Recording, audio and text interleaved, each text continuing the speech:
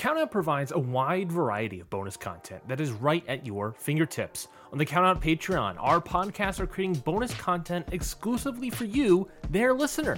For only $5 a month, you can watch instant reactions to major shows, watch-alongs, early access to main feed podcasts, some fun goof and gag audio, plus shows from some of the podcasters' outside interests. It's the best way to experience all that the Countout Network has to offer. So head on down to patreon.com/countout to take part in some of the best and most fun content wrestling has to offer. Again, that is patreon.com/countout.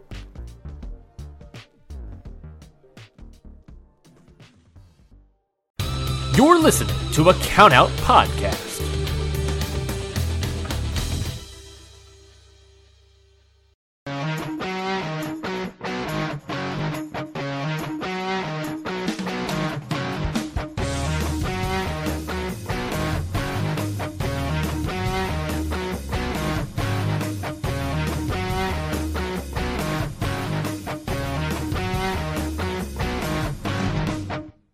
Hello, everybody, and welcome to Ring Post Radio, the only show where we get delayed because New Japan takes forever to upload the main event when you watch the rest of the card. I'm your host, Ryan Knightsey. With me, as always, is the man, the myth, the legend, Scotty Edwards. Scotty, what a week. What a week, baby. I'm so tired, bro. I'm so tired. This has been the longest week of my life. I can't even sit here and like act. I'm tired. I'm so tired. And then watching a 64-minute fucking match did not help. We'll get to that match for sure. So where we left off, folks. On Ring Post Radio. So last week we did a Ring Post Radio nights. We recorded. We went long by about 30 minutes or so. I think we went 2.5 hours. And then Scotty and I are like, well, I think that's enough faff today. I think it's time to hang up the old boots and end the stream. And we're like, okay, we'll end the stream. Grateful we did. 10 minutes later, I believe it was 10 minutes. It might have been actually shorter. 10 minutes later, Stardom explodes. Or rather implodes, or rather, I don't know. And then the next day, I don't remember if the next day was, I think next day was maybe John Laurinaitis stuff. And then the day after that was like the Scott D'Amore stuff. And then the week just continued and continued and continued. And boy, howdy, Scotty, do we have a show for you. Man, the VeggieTales are right, folks. Do we have a show for you? Because we got a bajillion things to get to. We have so much news and so much, like, how much are we talking about that's actually wrestling? You and I think we're only going to talk about like all of wrestling, to be fair, but like, what's that? Yeah, it's it's all wrestling, but you mean like actual in-ring? We're reviewing 4 matches today, and this show will go long. I can probably assure you all. Show always goes long, and this is not going to help. True. Yeah, this is not going to help for sure. How's your week been, Scotty? Let's talk about that. How has your week been in the wrestling world? Brutal. This has been the busiest week I've ever had in the world of pro wrestling. I guess it shouldn't be much of a shock because, like you said, 10 minutes after we got off the air, things got messy. Especially in your world, things got. I've answered a lot of questions. I've been asked a lot of questions. I've done everything. I'm going to guess you've been asked more questions than answers given. That's 100% true.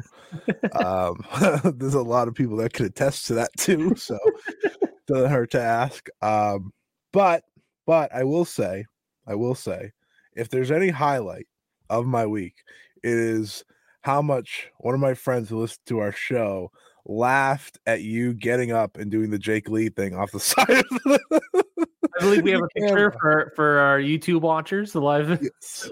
I believe we have cut to that clip. All-time moment in the history of Ring Post Radio. That's what I'm hearing. Oh no! No, we're good. Scotty, Scotty, hold it in. Keep it together, Scotty. Sorry. But yeah, it's been a long week, and it's funny. Like so many other things have happened outside of Stardom, but I have not been able to really pay attention to that. I just started being able to watch wrestling again, like a day ago. Like I watched AEW Dynamite, but I had to rewatch Hangman Swerve because I was like, I cannot pay attention right now. That's fair. But here we are. Let's talk about it. What do you want to talk about? And the answer is everything. Man, actually, I don't want to talk about anything. But well, I think we just start off with where we left off, which is the Rossy news. I feel like that's kind of where we got to start. Because I know that's the thing that Scotty has not given his opinion on at all in a week's time. Yeah, I haven't done 6 podcasts since then. No. Well, instead we can talk about Scott D'Amore if you want, but I figured we just start off with where we left off. Basically, related to Enzo. Yes. The news from Scott D'Amore is he's related to Enzo. NZO. He's related to. He did bring him in, didn't he? No, that was MLW. Never mind. That was MLW, baby. Of course. Where else would it be? Yeah. Well. Okay. Well. Rossy Ogawa. We'll start with him. Gone from Stardom. Officially fired. Bushiro has fired Rossy Ogawa. Yeah, this is the first we're hearing it. Let's just act like this is how we're hearing it for the first time. What? In their statement, Bushiroad stated that the reason was because they learned that Rossy Ogawa had, quote, poached many Stardom players and staff. There's a Google Translate here, but basically, since 2019, her company has entered into a contract with Rossy Ogawa, the founder of Stardom, and has appointed him as executive producer and outsource work related to Stardom. However, we would like to inform you that we have come to know that he has poached many Stardom players and staff, and we've decided to cancel this contract. More news has sort of gone out from that week, obviously, from that first press release.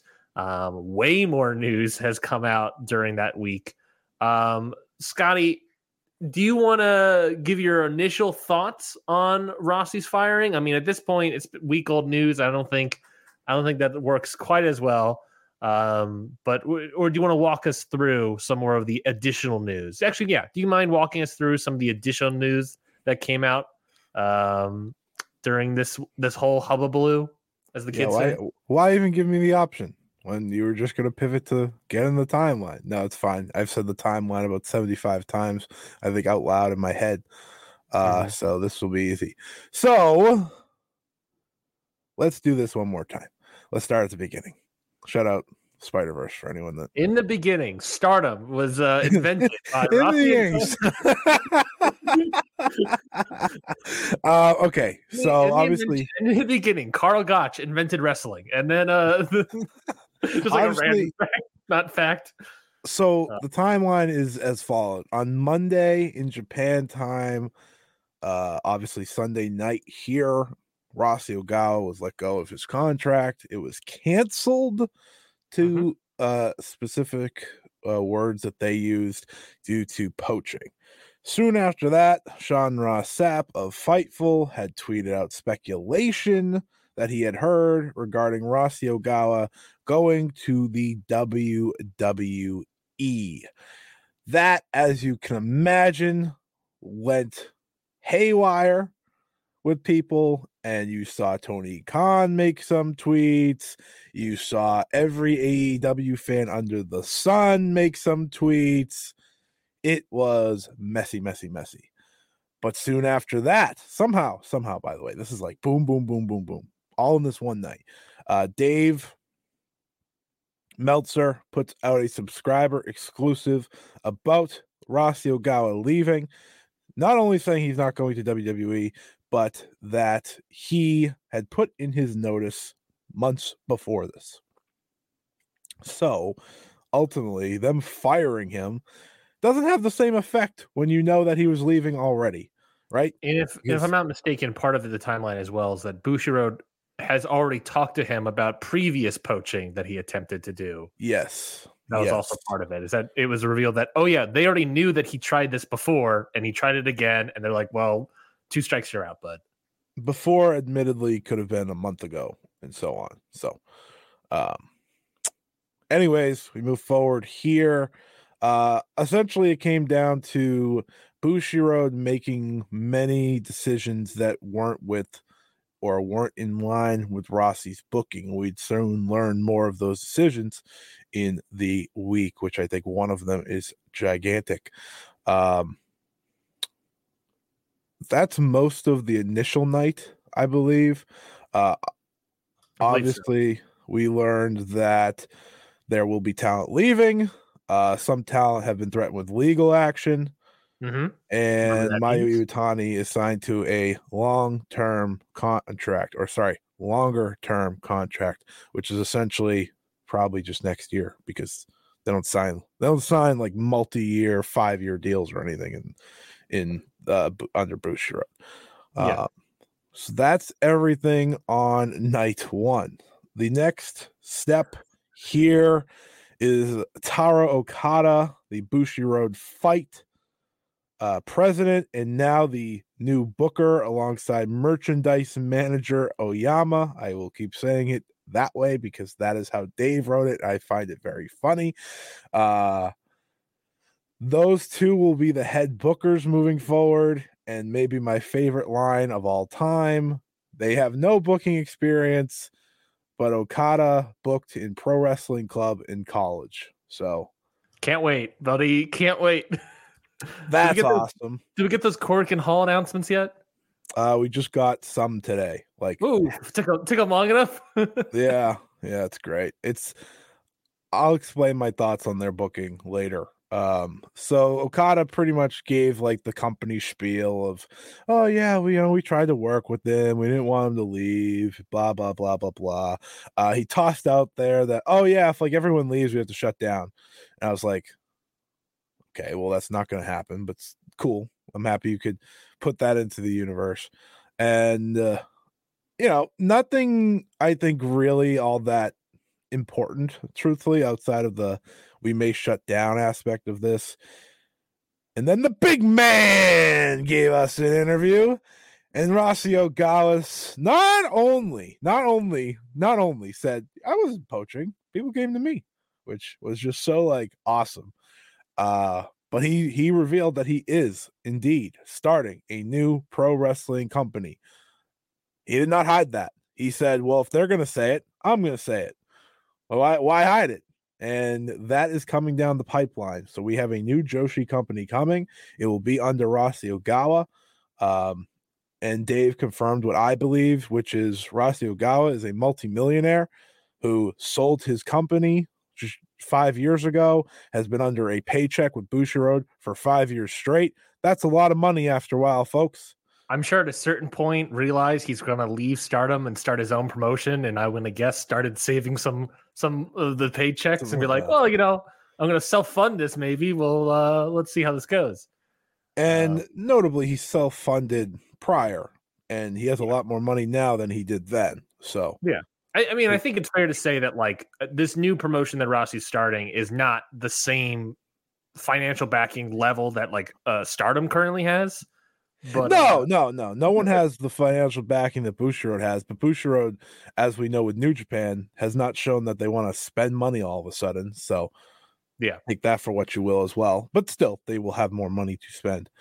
I think, they'll probably be like, they'll have a lot more money than I think other Joshi indies. I would say will have probably the most out of Joshi indies at least. I mean, it's not a long list, I guess, per se. But I don't think any of these Joshi indies are $1 million companies. The only person that might have a ton of money, obviously, is like Chigusa Nagayo, because she was a Crush gal, and that had a lot of meaning, obviously. All right, so let's get to the big newsletter, because that's really where we get most of everything we need now. So here is everything you need to know. The belief is that she will stay with Stardom due to the contract. Mayu Iwatani is furious. I can confirm that. She pretty much has confirmed that via Twitter. She said very little. I think that's very important. I have said this all week long. I will say it again here. Mayu Iwatani is as good as gone once that contract is expired. Loyalty in pro wrestling is a very unique thing, but no one has more loyalty than she does to Rossy Ogawa. We should Maybe one of the loyalty in wrestling is a unique thing, but in Japan it is not so unique. Right. It is more common than it is in America. Yeah. America is not as loyal as we know. One of the big notes here is, according to one person in the middle of the situation, in the generational match at the Supreme Fight pay-per-view with Mayu Iwatani, Utami Hayashishita, Azumi, Nanai Takahashi versus Julia, Shuri, Mirai, and Su Suzuki, 8 of the company's top stars, that they expect 4 to end up with Ogawa. They expect one more may end up working some dates with him and end up becoming a free agent. That one is unclear, and 2 others may stay with Stardom or have legally hindered from moving. And you can figure out one of those are Mayu Iwatani. So start to figure out the math there. Ogawa will be the financial backer of the new group. He's a multimillionaire due to the original sales Stardom, as I added. But this is maybe one of the biggest notes of them all. Julia won the World of Stardom title in December 2022. Harada, the previous Bushiroad Fight president, booked Julia in a match, 2023 title defense against Mayu Kihi. She said she didn't want that match, saying that because the two had serious previous issues from their Ice Ribbon days, she didn't want the match. She complained she couldn't trust her, and that if the World of Stardom title is supposed to be the top championship in women's wrestling, shouldn't she defend against a top contender and not someone from another company because of a grudge match? Bushiroad told her that if she doesn't want to face Yukihi, you don't need to be champion. Notably, she had done the match. The match has happened. Because of her complaining about not wanting to do the match, they made the decision for her to lose the title to Tam Nakano at the All-Star Grand Queendom show. We continue. While Ogawa had already decided to leave, he had not given notice when Bushiroad overruled his plan to put the main title, the World of Stardom belt, on Suzuki. They insisted putting the title on Micah late in the game, which also led to all of his booking of the title until he left having to be changed. Awesome. Love it. Great. Sweet. Ideal. As of right now, the plan was for Julia to lose the Strong Women's title to Stephanie Vaquer. The belief was that would be on the April 12th show at first, but as last word, Julia wasn't staying that long, so it has to be worked out. Notably, they have booked a Julia versus Natsuko Tora match for the Strong title this upcoming weekend. So maybe we have a way to get the belt to Vaquer in a very fun way. That's Tora versus Stephanie Vaquer in Chicago. Get into it, folks. That's something, all right. And let's just add this last part because I think it's always fun. There was belief that due to the idea that Ogawa had kept Stardom talent from working in AEW, there were attempts in both ways to work on getting talent, but they never materialized. AEW was looking for Stardom talent for the Forbidden Door pay-per-view this past year, but Stardom had a pay-per-view that same day, so it was going to be impossible. Notably, Bushiroad books dates, but I digress. We talked about this before at the time when it was a thing where we were like, well, they have a date. Why is he all upset about he's not getting any of these Joshi stars? They have a date. Rossy bad, so Rossy bad because he booked a date. Yep. Stardom was hoping to get Chris Statlander for a major show and never heard back from AEW, but this was around the time Statlander blew out her knee. Which time? I don't know. That's not a joke. That's actually like me asking, which was it the first time or the second time that she blew out her knee? Another person close to the situation in Stardom said, in quotes, "You have no idea how upset wrestlers and media are about Tony sticking it to Rossy."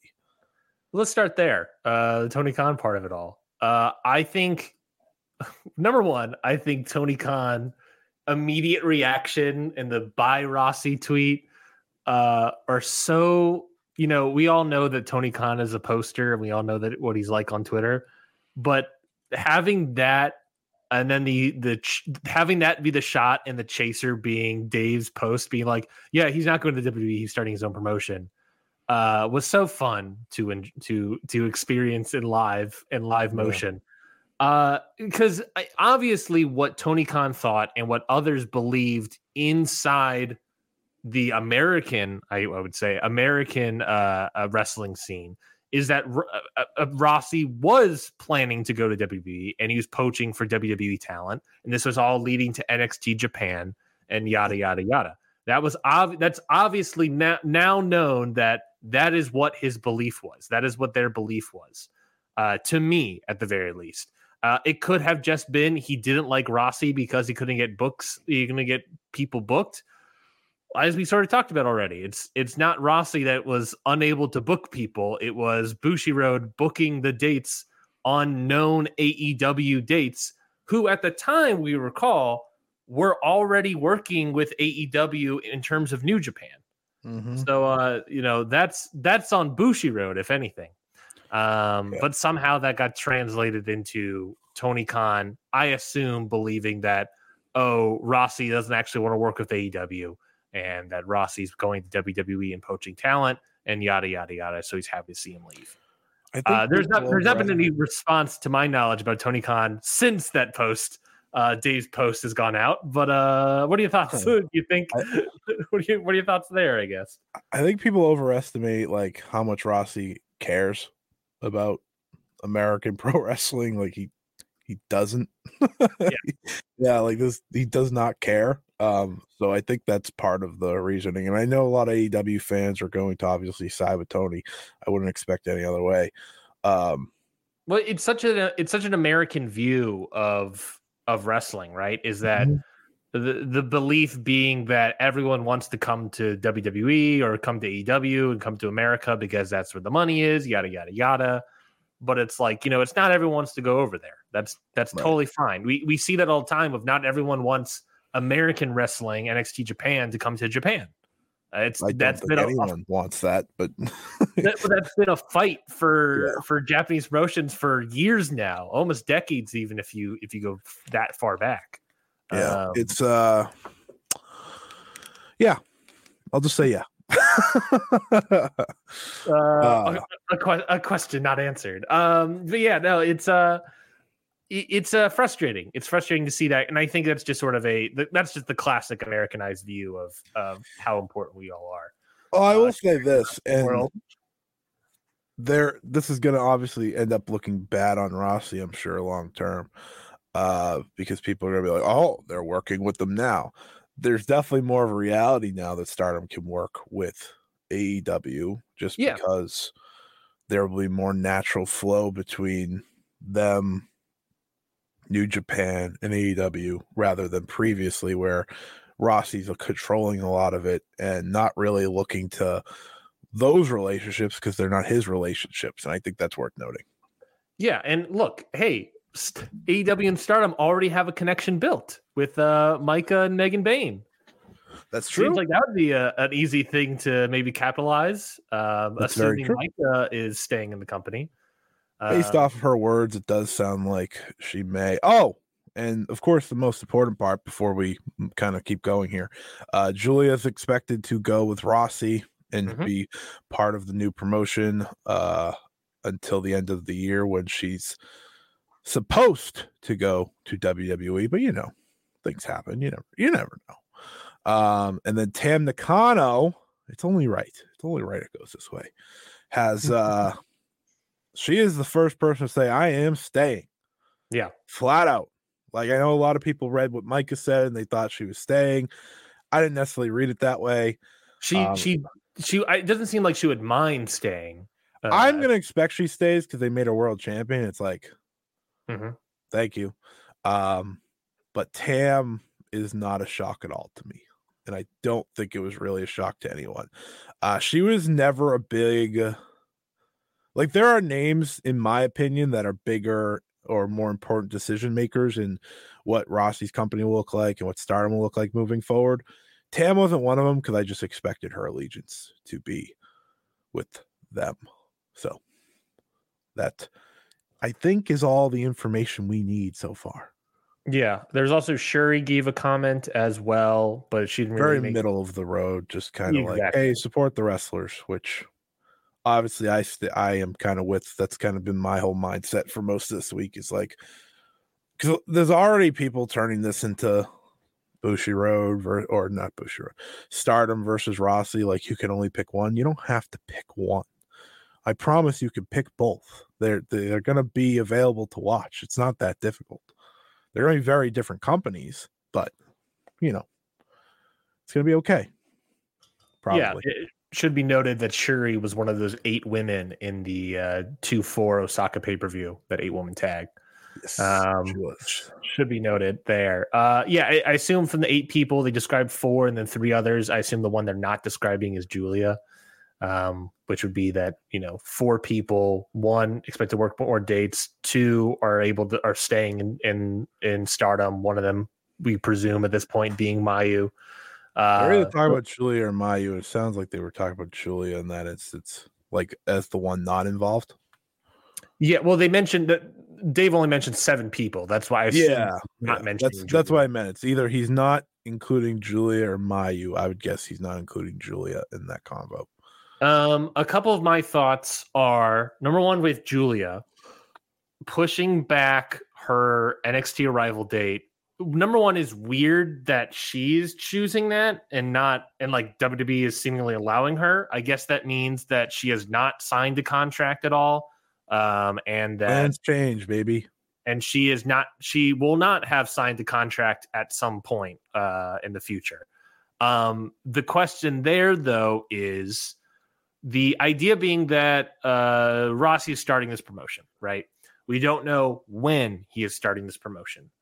Julia, when is Julia's contract up? What's the I'm going to assume March 31st, but which a lot of other Stardom wrestlers are up at the end of March.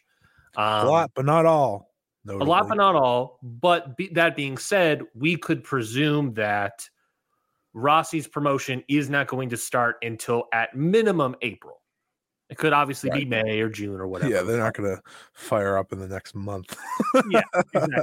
They're not going to fire up and just take a bunch of indie wrestlers, on the Joshi. Yeah, he's gonna run it correctly. Not here we go. Yeah, he's going to wait for his roster to become available. So yeah, it's not going to happen till April, which means Julia is going to be around till April. Yeah. If she wanted to go out, she in theory could do Windy City Riot, but I don't think at this point she's going to. Because I would put a lot of money on that not doing that. Yeah, I'm saying that in theory, if things can happen, things could change, obviously, but like in theory, she could do it because she wouldn't. And this, what I'm saying here is she's not signed to NXT. She won't be signed to NXT in April. She could do it, but she probably won't. Tam and Micah presumably staying, especially Tam. Tam is not too much of a surprise. Tam was the person that Bushiroad was really behind. And Micah, obviously some of the complaints that Micah had about all of this is that she seemingly feels like a lot of her frustration is towards Rossy about sort of how her title picture started and how she got to the title belt. And it almost sounds like she credits those sort of wins for her towards Bushiroad and not Rossy. Yeah, she should. She wouldn't be world champion right now if it wasn't for them. I believe there was another report or something that talked about how Rossy's original plan was like Suzu. I believe Dave talked about that. Yeah. The original plan for Rossy was Suzu. Suzu was supposed to be Tam. Yeah. Suzu was supposed to be Micah. Tam. She was supposed to be Tam. And then Tam got injured. And then Micah beat Suzu again here. So obviously these are Bushiroad picks over Rossy, if you want to believe Dave. And by then, I get it because like while he was still trying to book, I think he had already put in his notice by then. The plan was for Suzu to win it, but even still, I think the notice was put in November, if I remember correctly. Rossy's first notice? Yeah, like, hey, I'm not gonna stay. Yeah. Which obviously a lot of people, no one essentially knew about except for I'm sure like a handful including Triple H. Somehow he knows one thing. Can I ask you, Scotty? Can I ask my various vague questions that you can either answer or not answer? Yeah, I'll hit you with an answer or no comment. Okay. This is the Scotty Edwards Stardom media presser, and I'm the only media presser. At least Scotty, I'm taking questions. This is better than The Rock. hold on, let me do my bit. My family Scotty, is his family, and his family is my family. Let's pull up Scotty's family tree real quick. Take a look at this. Wait, just take a look at this. Good bit, good solid bit. As the only media member here, obviously, number one question I have to ask you is that: do you think current Stardom is better than the Attitude Era? Dude, that's a fun little media bit. Anyways, Scotty, do you think that joke did not land at all? I didn't connect it until after you said the media thing, and I was like, oh, I get it. Yeah. I got you. Do you? I wasn't ready for that. When did you first hear about Rossy's inklings to leave? I had heard things be tossed around, but like nothing official for a while. But it was the best way to say it is people ask me, have I heard anything about Rossy? And I was like, what? And that was probably a few months ago. People going to you and be like, yeah, and I was like, huh? Come again? I was like, what do you mean about the old man? Like, what do you mean? There's something to hear. Do I want to hear? And then you start to ask questions and you get there. But yeah, that was, I think, a couple months ago, which was very funny at the time. I guess I'm trying to think of like questions that like a non-Stardom viewer, like a filthy casual like myself, would ask. And a lot of the questions I'm coming up with is like, how bad, what percentage of the roster do you think is going to leave Stardom? I mean, done? What's that? Like when it's all said and done? Because I'll say this, and the last person's probably Mayu. That'd be my guess. I've been saying this, and I keep saying this on every podcast I do. This isn't a March scenario. This is a next year scenario. There's going to be a lot of names that their contracts come up from now to next February. It's not just all in March. So I mean, March is going to hurt. March is going to hurt, but March probably isn't going to be like a mass exodus like people think. Like, I think it's going to be. What would you think is a mass exodus? Half. Yeah. I mean, I would say a mass exodus to me is a third. If half are going, that's bad to me. Yeah, so I don't think like a half's going. A third, I don't know. I mean, Dave. I mean, just looking at like the top stars in that 8-man tag, Dave says half are gonna go. Yeah, and I will note, and I know a lot of people they don't always like to listen to this, but Fumi Saito said on Pacific Rim on the Observer that 6 main event-esque wrestlers are expected to go. So, kind of fits with the 4 out of that match, right? Yeah. Which is an interesting question because, I think that's a big aspect of it is that we don't necessarily know. We can certainly guess who those 6 will be. But the more interesting part about leaning more into that mass exodus, and also, by the way, 6 main eventers is going to feel like a mass exodus no matter what way you slice it. Look at New Japan. You got 2 people leaving, and it feels like a mass exodus is happening. That's right. It's going to be rough right now. Yeah. I think what's interesting to me is what's going to happen underneath those main eventers. The Hanens types. The Saida types.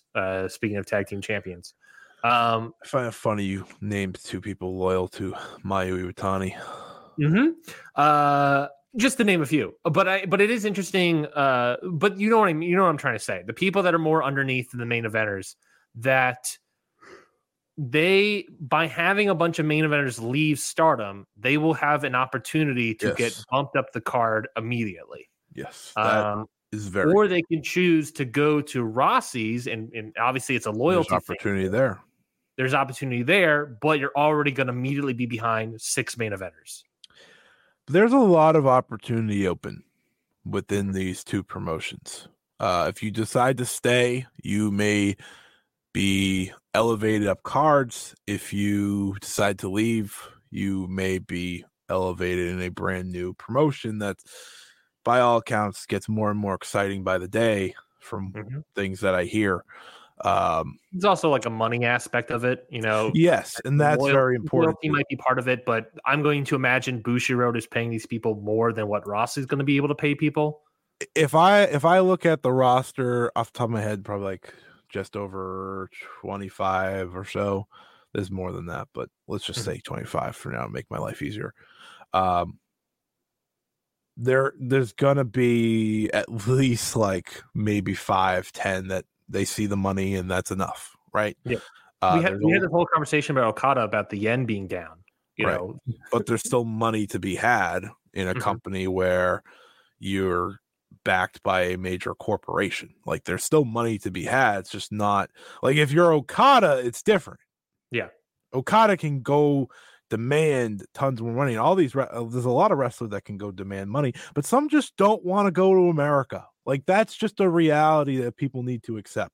So that's going to be part of it, but I think opportunity will come down to those who are in the middle and are ready for new spots, and it'll be interesting to see how both sides book it and how new Rossy Promotions looks when that starts, and how Stardom will look once the initial exits happen.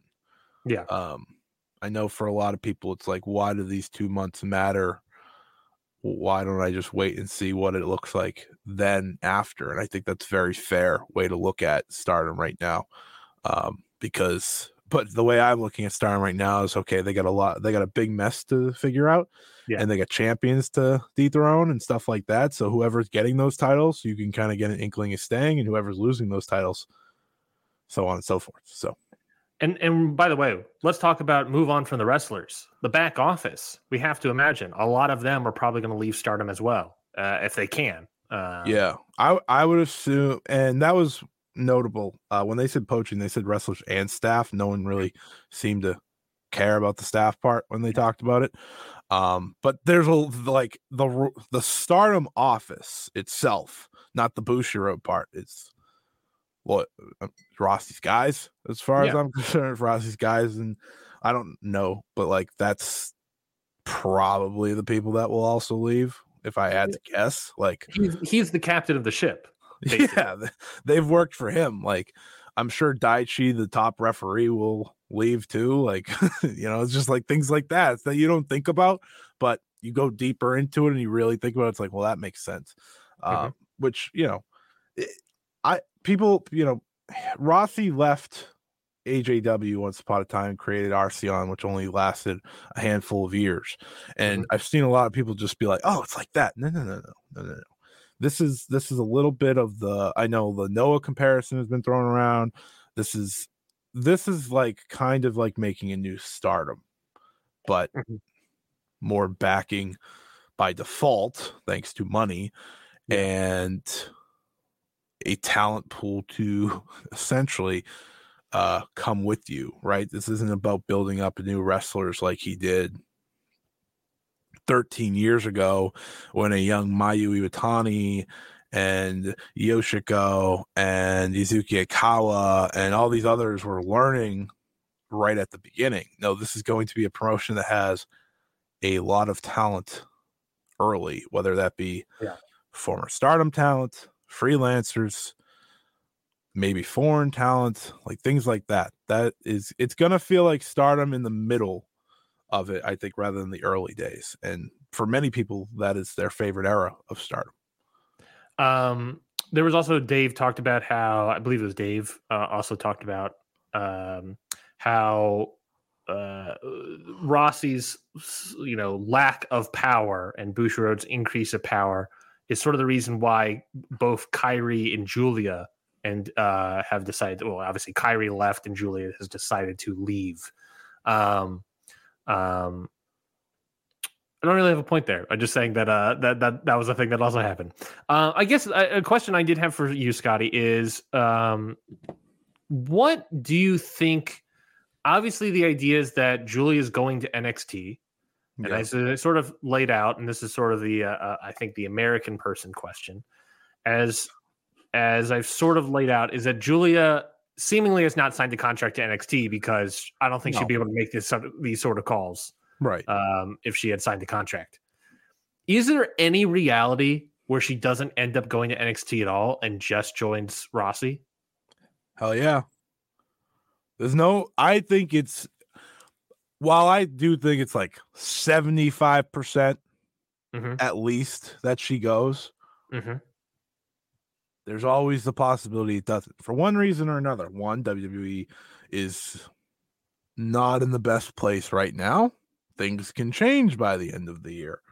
But also that's just like kind of natural, right? Like things can just change in the pro wrestling world on both sides of the coin. It can be WWE making a different decision, or it could be Julia saying, you know what? I'm good. We don't completely different scenario, but I was watching DPW Deadlock Pro the other day, and the main event had Colby. Veda Scott had a cage match. Oh, what's that? And you learned Veda Scott was in a cage match. Yeah, that's a different story for a different day. But the main event had Colby Corino in it. And I was sitting there remembering, remember Colby Corino was on his way to NXT, and then they had the hiring freeze. Yes, and then he never went. Jay White was going to go to WWE presumably, and then they had the hiring freeze. Julia, who knows what's going to happen between Julia's mindset and April, presumably, or WWE between now and April. We hear end of year, so that's 10 months. That's a lot of time. A lot can happen. Yeah, something new happens with WWE on a weekly basis, and you want to look into 9 months and think like free agent. Like I know a lot of WWE fans are very excited, and they love that Kyrie and Julia singles match that never actually happened. But you'll see them say it, which is very funny. Very much entertains me. But pro wrestling's an interesting world. Things happen. And I think in this situation, while I do believe she's going to WWE, you never know. Yeah. I wonder if she committed to NXT and talked about it, but because she hasn't signed anything, I think there's a good chance that she doesn't go at all. Or at least maybe that's just a hope. It would be the greatest thing ever, honestly. Like I'd take a victory lap and a half. I would enjoy it. I would certainly enjoy it. Like I would come on to this show in a year's time and be like, "What happened?" But I don't expect that to happen, so it's okay. No one will get a victory lap from me. I'm not one to take victory laps. Same sort of American question. Rossy starts a new promotion. Is there any reality we think that Rossy could end up just starting a new promotion and then selling that, and that becomes NXT Japan or the starts of NXT Japan?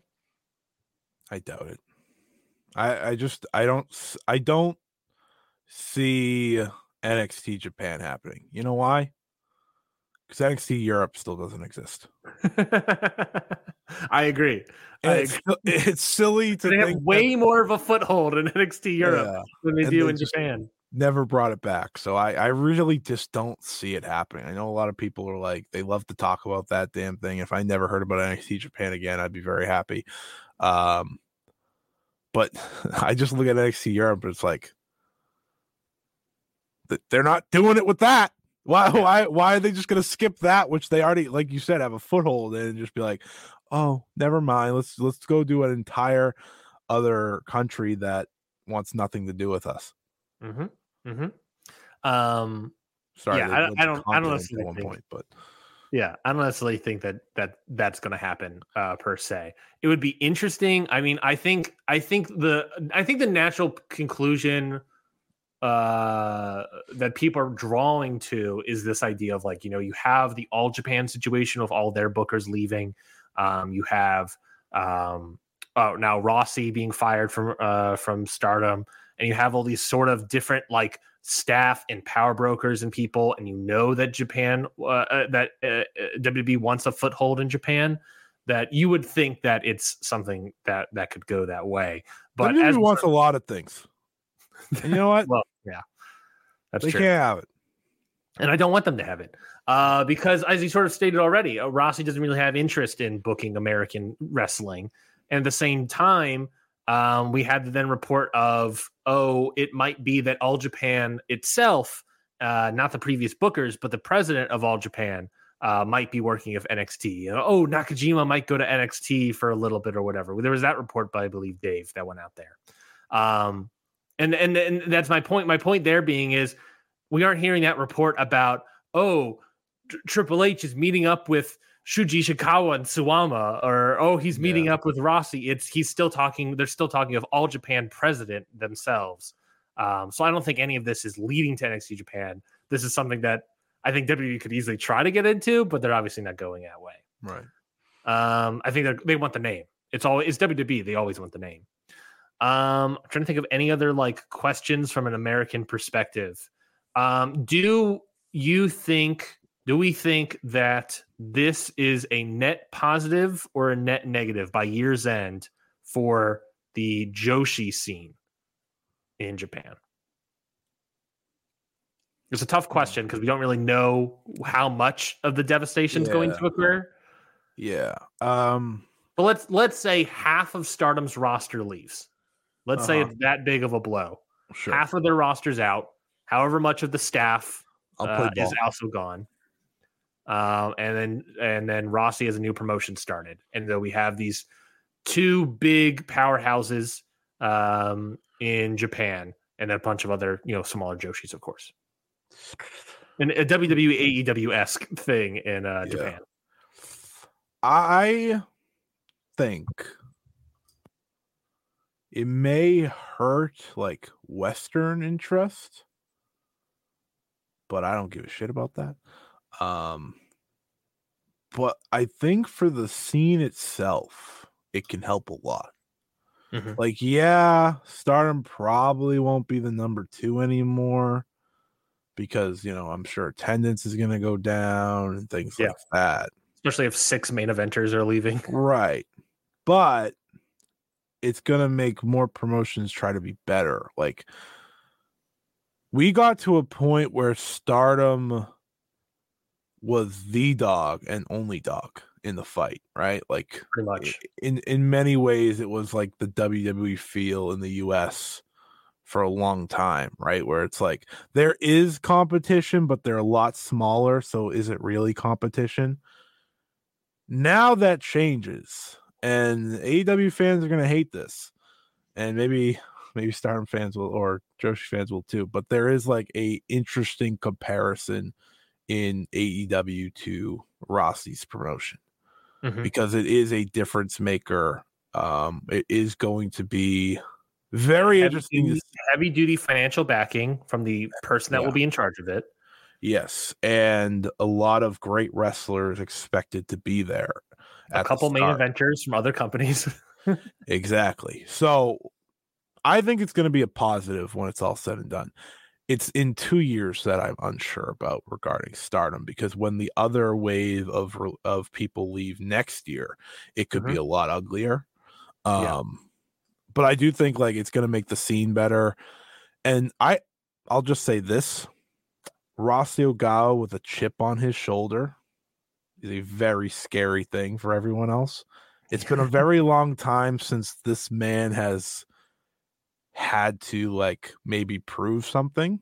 And maybe he doesn't see it that way, but just based on his confidence in what he's done, he's gonna do a lot with this. I think most people are gonna prefer it, truthfully, over Stardom when it's all said and done. I think it's gonna be great. And I think both have a chance to be great. And if that ultimately is the case and there's more Joshi and, some might not like this, but if this is where a lot of the scene goes and there's signings for both companies, right? Because Stardom's going to have to replenish talent. I think for me, it's better than not, and maybe it'll be more eyes long term, but I think it's going to be better. And I think the Cyber Fight president said that as well, which obviously they own TJPW, and they're like, no, we think it's going to benefit everyone because like the scene's going to be more intriguing and more interesting. So yeah, I think it'll be good. A couple quick questions. I have one, and then we have a couple in the comments as well on YouTube. What sort of things do you think Bushiroad obviously has been making changes in terms of booking and sort of behind the scenes, but what sort of, now that like Rossy and his staff will be potentially gone, what sort of changes do you think Bushiroad might make, or this new president might make? Are they going to, is Bushiroad and Stardom, are they going to now work with AEW? Are they finally going to get, not saying that he was the one holding it back, but are they finally going to get English commentary? Are they finally, are they going to be able to do all this extra stuff now that Rossy and his staff are gone? Not to say that they're the ones holding it back, but is that something that will be a positive or a negative, I guess, as well? There is part of me that thinks like they're going to do things that weren't happening during the Rossy era that maybe fans have been asking for. I'll be like, hey, goodwill, right? Goodwill. Yes. I think that's very possible. I think working with AEW is very possible. Not that it shouldn't have been before, but maybe now that there's a mindset here that to work together, I definitely think it's just more possible because also Okada works in the New Japan office. So that is more combination. I thought with Tanahashi, and like everyone saw the Mayu and Mina match now, and Rossy fired, and they're like, oh, wow, they're back on a New Japan card. Yeah. It's not because of him. He has no control over if they want to put an IWGP. That's their title. Yes. He got stuck with it. I think a lot of the booking moving forward may be more New Japan inspired rather than Joshi inspired, because that's the mindset that's in the building. We're already seeing it with the upcoming Korakuen show. It's two big preview matches for the two New Japan titles, and we've seen that this weekend. There's a lot of previewing matches, and they've always done preview matches on house shows, but this is to an extreme. Like, this is every single show. And I think that's going to be one of the big pieces that people see moving forward, is maybe a little more New Japan-esque, because that's really all they know right now. Well, Okada and Oyama don't know much about booking, but that's kind of where they can lean on. Yeah. Which, is that good? Is that bad? I guess that's your opinion of New Japan today.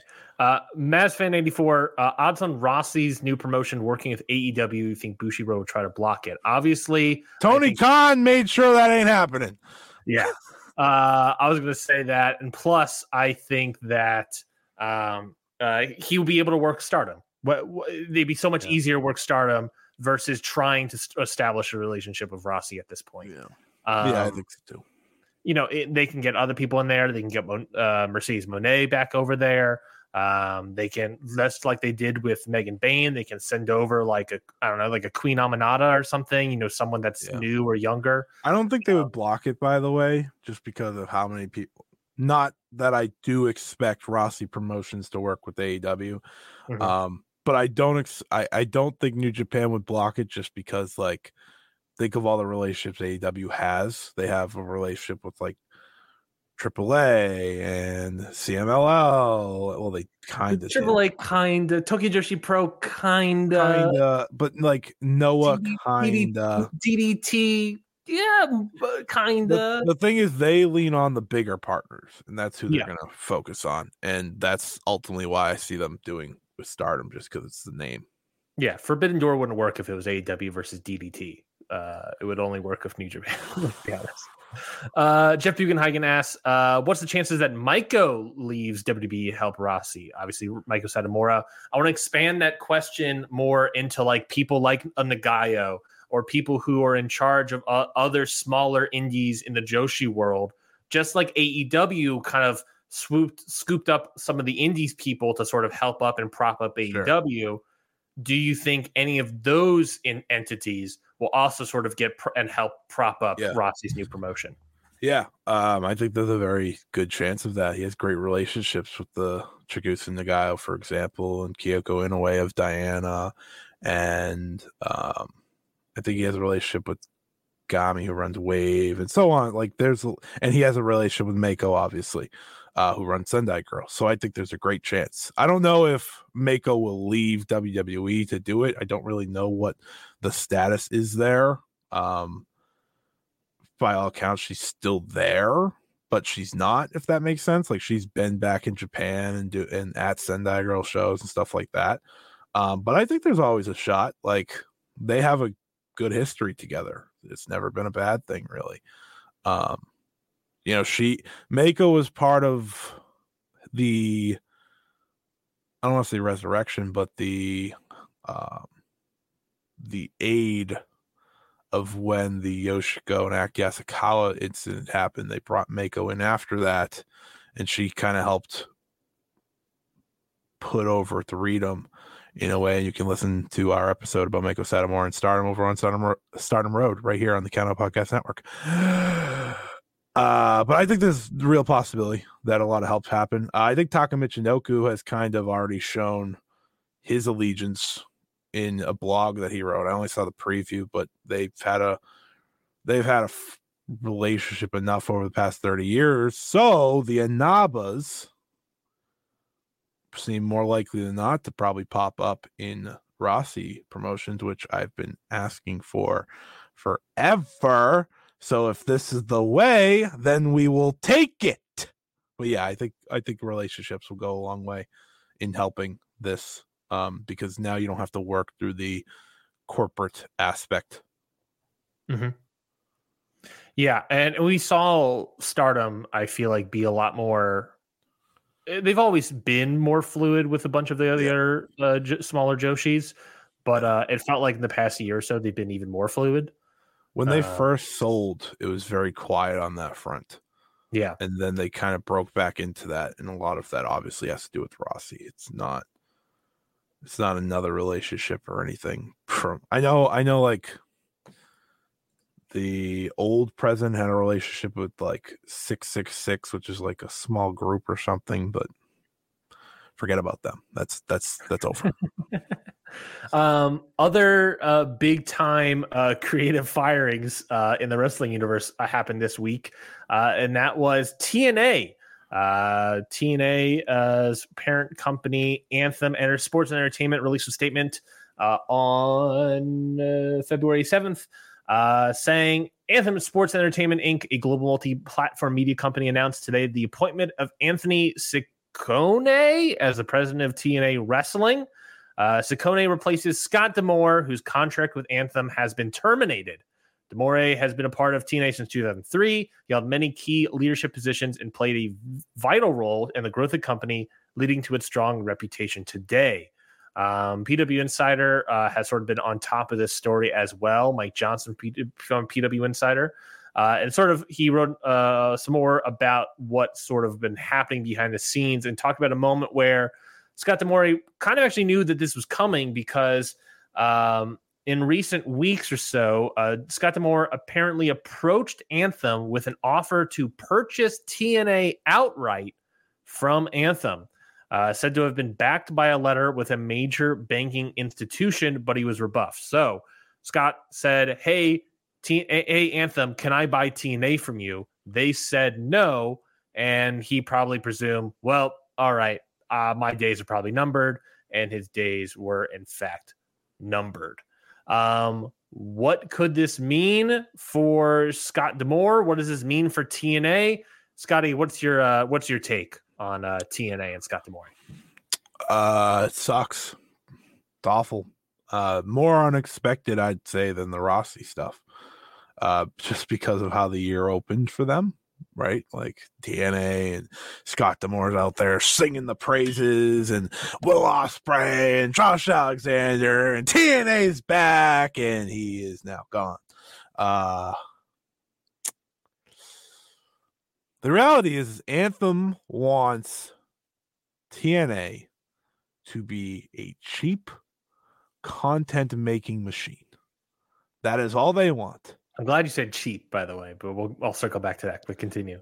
Very cheap. And Scott D'Amore wanted more money to spend on the promotion and, go for these big dogs like a Will Ospreay and Kazuchika Okada, Shirley. And he wants to be a proper third, maybe fighting for second.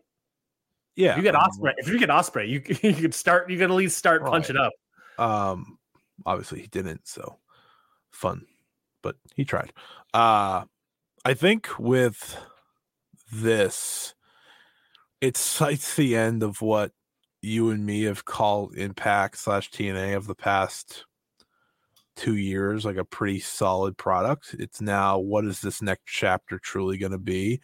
And it is very funny that the moment they change back to TNA, chaos ensues for this company. There had been such little chaos for so long in terms of like controversy and things like that, which is just, it's funny, but it's unfortunate because obviously you feel for the wrestlers. It seemed like pretty much every wrestler was not happy with this. Everyone was very...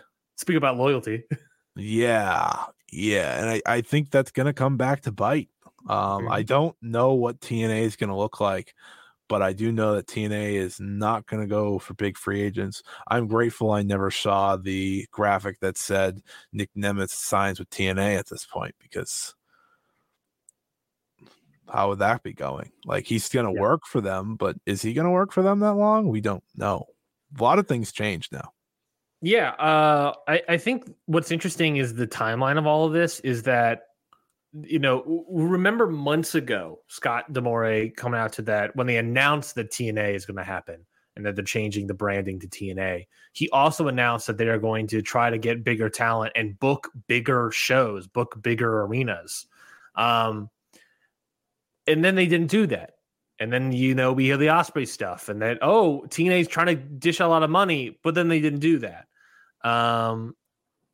And it almost, to me, gives off this idea of, and PW Insider backed this up, of Scott D'Amore asked and wanted to become a bigger promotion, wanted to become a bigger company, and wanted to get their foot out there, but Anthem was not willing to pay that price that D'Amore wanted. I'm scared that he either thought he had it when he announced they were going to run bigger shows, or he was using that as a way to try to get more money from Anthem, and it failed to the point where he got so frustrated apparently with it that he was like, you know what, let me just buy the company because I want this to be a bigger thing and you don't want it to be a bigger thing. So please let me buy it off of you. And Anthem said no, exactly for the reasons probably that you just stated, Scotty, is that we don't want to sell this thing. We were happy with Impact. We're happy with TNA. We are happy with exactly where it is. I don't think they're making a lot of money, but they are fine with how they're doing that.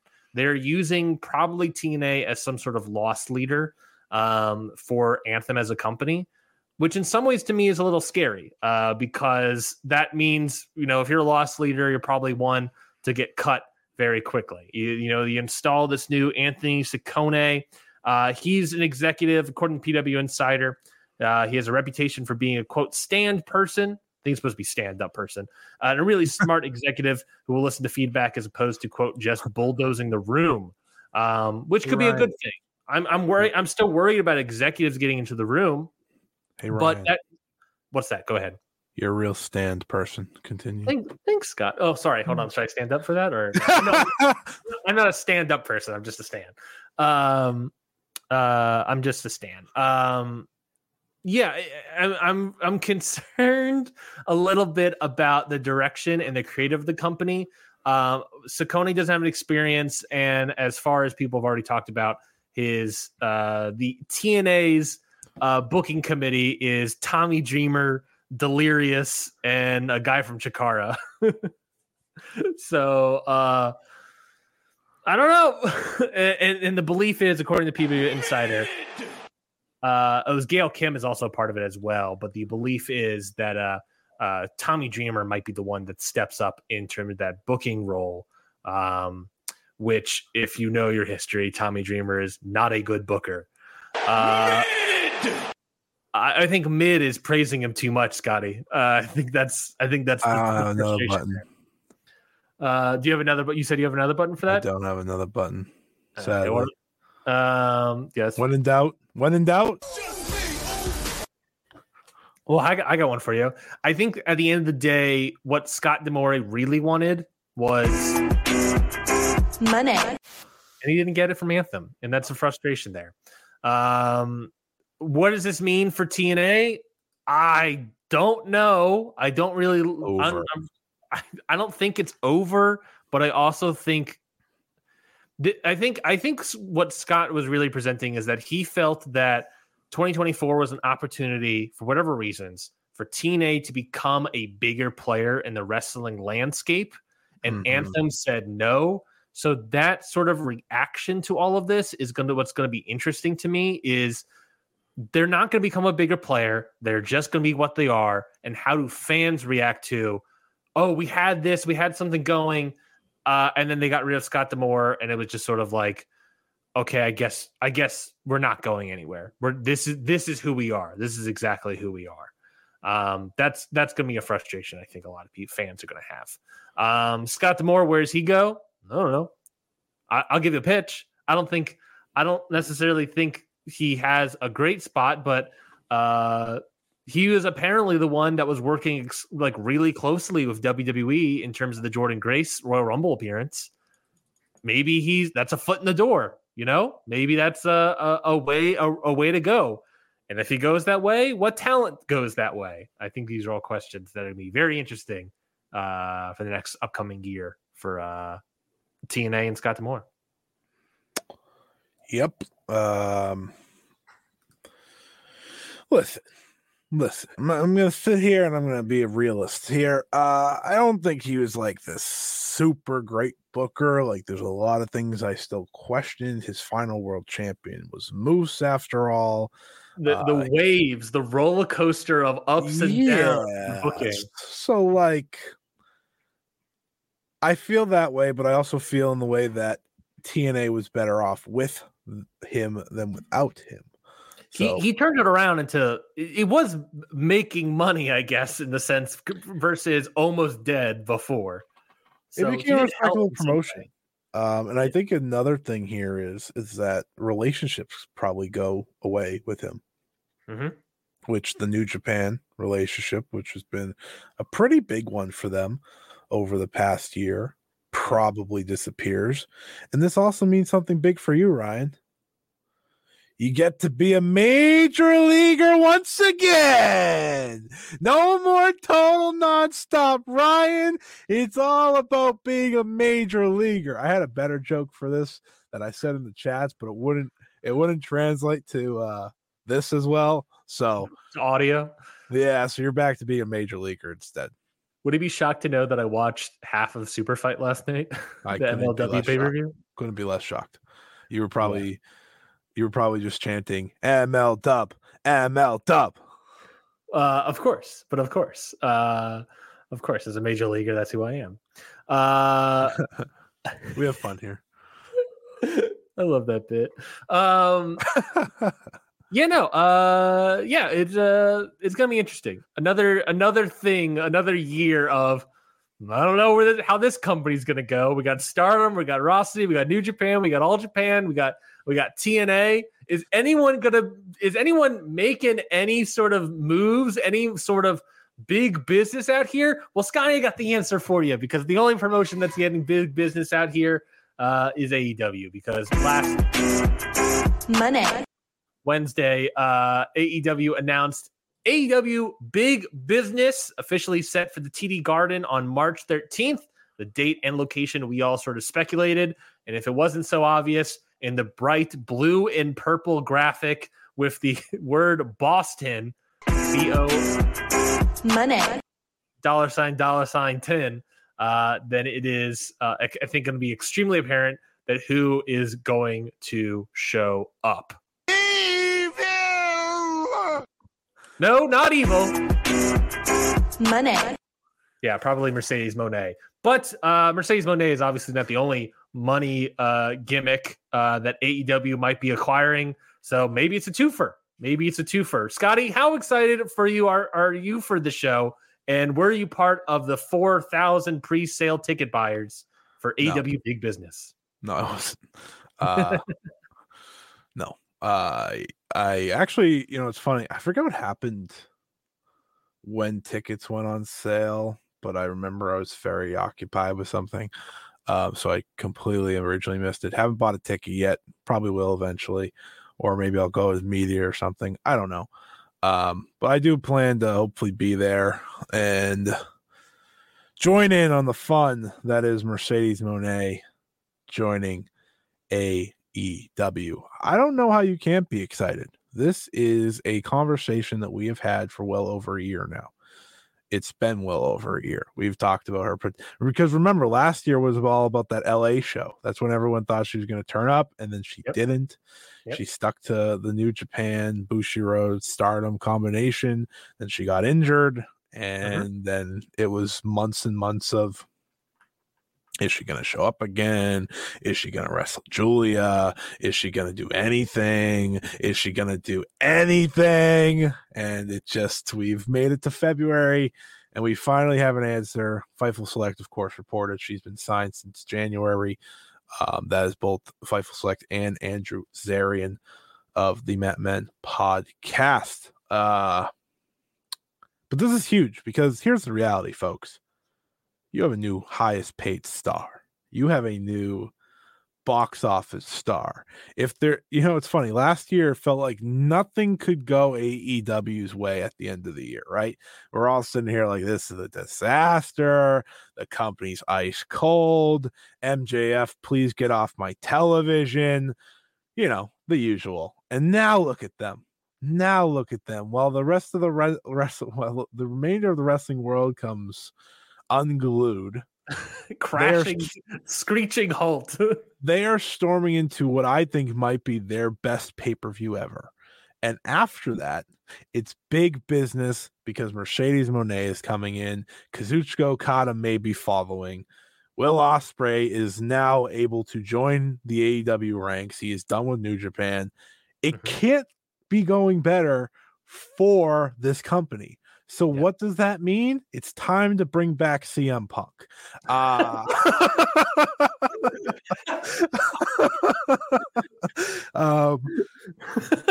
Things are going too well in AEW right now. The only company that has any seeming positive news right now at the moment. Let's ruin it real quick. Big business. The pre-sale started yesterday, 2 days ago, or something like that. The first count was 4,500 tickets distributed. For reference, the pre-sales EW World's End did 4,000. The Full Gear in the Kia Forum is 4,100. And Revolution. Mystery. Oh, sorry. Revolution at the Chase Center in San Francisco was 4,500, and those all ended up doing 10,000, 12,000, and 8,900 tickets respectively. As of right now, the current update, as I said, I think that was Friday or maybe Saturday was the pre-sale for Big Business at 4,500. In about a day or so, yes, in about a day. In a day, they sold 1,100 more tickets, and they're now at 5,600 tickets distributed for AEW Big Business. So in 2 days' time, they sold 5,600 tickets for this show. And more tickets will be sold, obviously. Of course. I think their goal is 10,000 plus, right?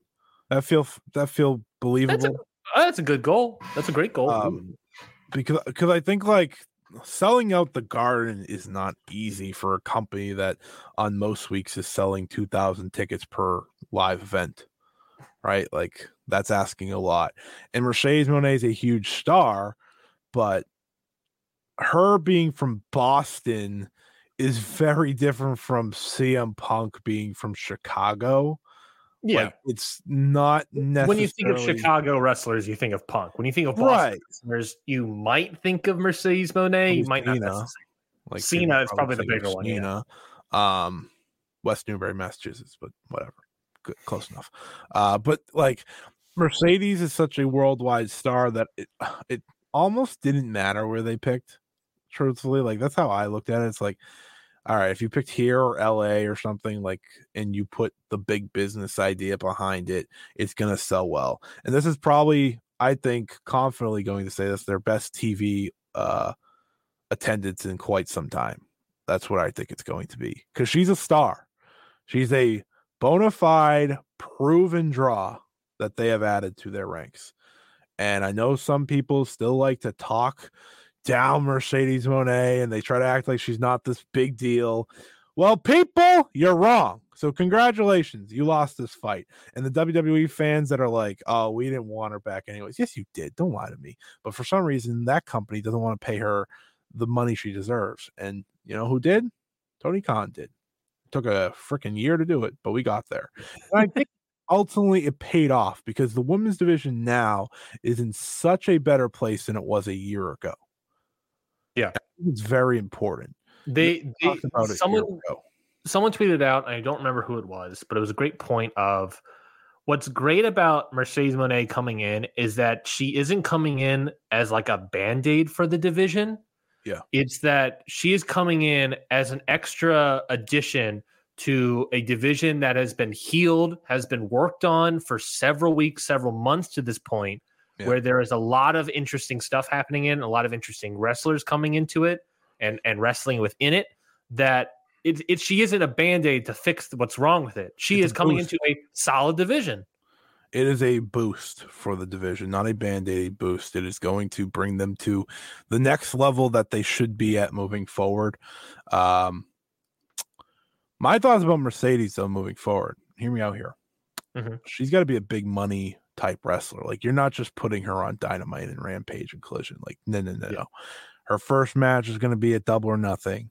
Her next match after that is going to be important. Everything she's going to do, you make important, because she's that important of a star. I think it's actually perfectly fine if she's not popping up every single week, because there's something that we learn in her run with New Japan, is that the fun of Mercedes Moné is the interest level in everything she does. Yeah. Anytime she did something meaningful, it worked, right? Yeah. Like, it was bigger and bigger and bigger. And I hope AEW knows that. I hope they don't just send her out there, for the Raw tags like WWE did once upon a time. Like, she was nothing. Like, she's the biggest star. She's going to be the biggest signed star on this roster. Not women's, not men's, overall, just the biggest star signed. So treat her like that. And I think they're going to. That's why it's big business, baby. I think you're completely right. And I point up this comment by Jeff Bugenhagen. And WB says Moné isn't a draw. I think you're right. Like, we know that, like, Sasha Banks was a WWE television star that would pop ratings more than Roman Reigns a lot of the time, but it never felt like WWE was ever behind her. And it'll be interesting to see. And, like, we're saying that she was a star, and that when she went to Stardom, Bushiroad, New Japan, she helped draw. For Battle in the Valley was a good house, was a great house as well. But this idea of, like, will it look like? She has. I think the best case for Sasha Banks Mercedes Moné right now is that she has the ability to be a massive star. She has never had quite the push behind her to be treated as such, and I believe, and I think you would agree with me here, Scotty, that AEW will be arguably the first company that will really push that massive star to that next level, which will be insanely huge for Mercedes Moné, and be really great to have for AEW. Just looking at some tickets, you said 10,000 would be a good number. Last year at Blood and Guts, when they ran TD Garden, Blood and Guts for AEW Dynamite, they had an attendance of 8,956. right outside 9,000. So yeah, I think 10,000. It was very packed. If you get to 10,000, I think that's even better. Obviously, I think War Games the year before for Survivor Series and WWE did 15,000. So that's different.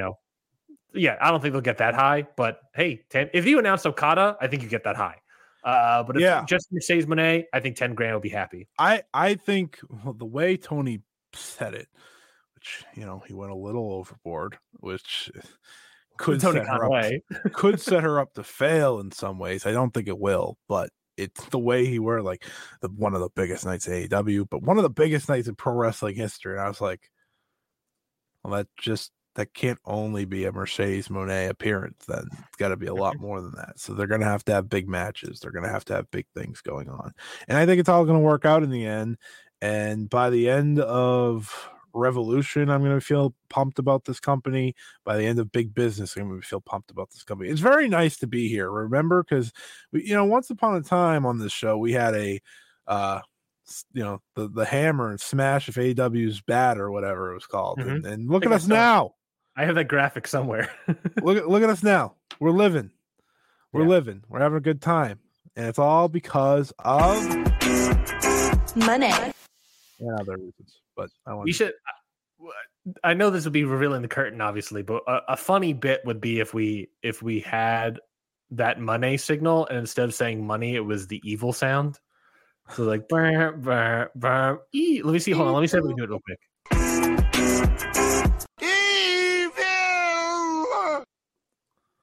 I really enjoy that bit. That's a top 10 bit for me. No, you peaked with bits last week with the Jake Lee thing. There's nothing ever topping that. You got out of your chair, left this camera, and then peeked back in. There's nothing better than that. It's good. It's a good visual gag. So AEW good. AEW good. I think we all agree. AEW good. I think AEW is great right now.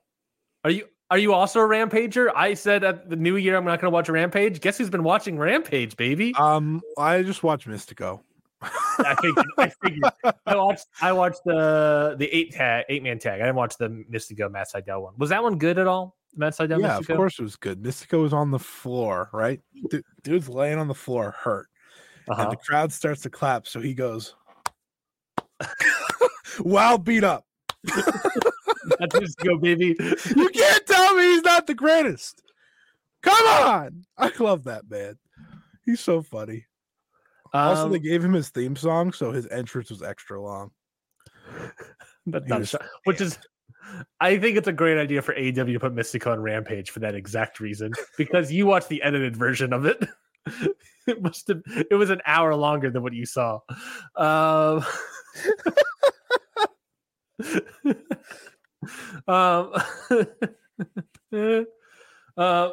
Excuse me. Let's transition over to WWE news. Fuck. Yeah, I know. I don't know how we a better transition than that, but two different topics. Are we talking about Dynamite? Do you want to talk about Dynamite? I mean, we got 4 more topics to get to. What are the topics besides WWE? The Ashley Massaro news, the WrestleMania main event nonsense, Fantastica Mania preview, and New Beginning in Osaka. Fantastica Mania, by the way, is only airing 3 shows, it's 4 only 4 shows this week in the time that we are going to record, because I think Tuesday. Mother's Day is almost here, and you can get her the most beautiful time-tested gift around. A watch she can wear every day from Movement. Whether mom's into classic dress watches, rare and refined ceramics, or tried and true bestsellers, Movement has something she'll love. And right now you can save big on the best Mother's Day gift ever with up to 50% off site-wide during Movement's Mother's Day sale at MVMT.com. Again, that's up to 50% off at MVMT.com. Day through Thursday is not airing. So I'm just letting you know that now. It's making tape though, right? No. What? Hold on, this is news to me. They're just house shows. Oh, that sucks, dude. Yeah, broke my heart. You said 2. Which nights? You said 2 and 3. Tuesday, Wednesday, Thursday will not air. Everything else will. Which is, listen, like a lot of the great matches are 2, 3, and 4. Doesn't make Yeah. sense. Night 4 is when they have the tag team tournament starting. Why are you cutting out the first several matches of that? Let me double check the New Japan World, but I looked at the schedule and it broke my heart. Anyways, keep going. Let's talk about Fantastica Mania. Let's do that before we get into WWE news because we're already talking about it. Damn, I don't get to talk about Dynamite. Dynamite was great. Dynamite was great. I know the one thing I wanted to talk about real quick because I came on the show once upon a time a few months back, and I said some things about the Young Bucks, and I wanted them to go to work, and I wanted them to show up. Little did I know that behind the curtain, they were cooking with gas. This Matthew and Nicholas Jackson thing rocks. I love it. The Succession theme song, going by the EVPs, the EVP trigger, doing promos where they're heel, and then they're like, "Thank you everyone for coming. We hope you enjoyed the show." Like it's great. They won me over very quickly. This is the most interested I've been in the Young Bucks in a very long time. Like I was trying to think of when the last time I was this interested. Couldn't tell you. Does that mean officially you're a AEW freakazoid? No, but it's getting there. But Revolution could be when I'll actually never be a freakazoid because like the freakazoids are attacking Rossy, and I would never do that to that man. Yeah, that's a good point. Well, I wrote down each night main event for Fantastica Mania, and then some other matches that interest me. If you want to run through that, I've confirmed the live schedule. Okay, please. They will be live on Monday, the opening night of Fantastica Mania. They'll be live Friday, Saturday, Sunday, and Monday. So they're not taping night 2, 3, and 4? Seems that way. Interesting. That's dumb. But I'll explain why, I guess, in a moment. I would argue it's ass. So I got the schedule here with all the main events for each night, plus some key matches that I thought were interesting, that would be interesting to me, Scotty. Tour of the year, and they're freaking cutting half of it off. I agree. Brutal.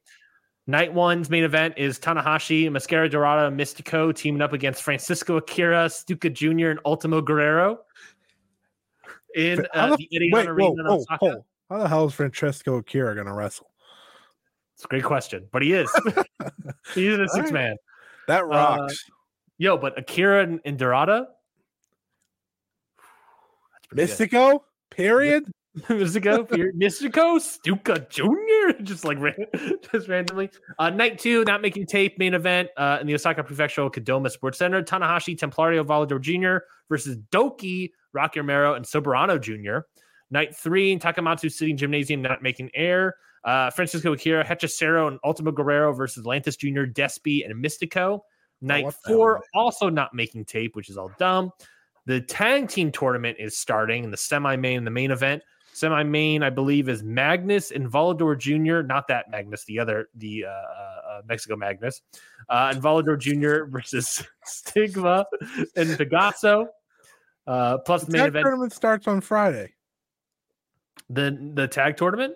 Yeah. It starts night 4. Whatever day night 4 is. I don't have I'm looking at Friday. And wait. Oh yeah, they don't even have a show Thursday. So yeah. The tag tournament is so we are going to see the tag tournament. Yes. Great. Yes.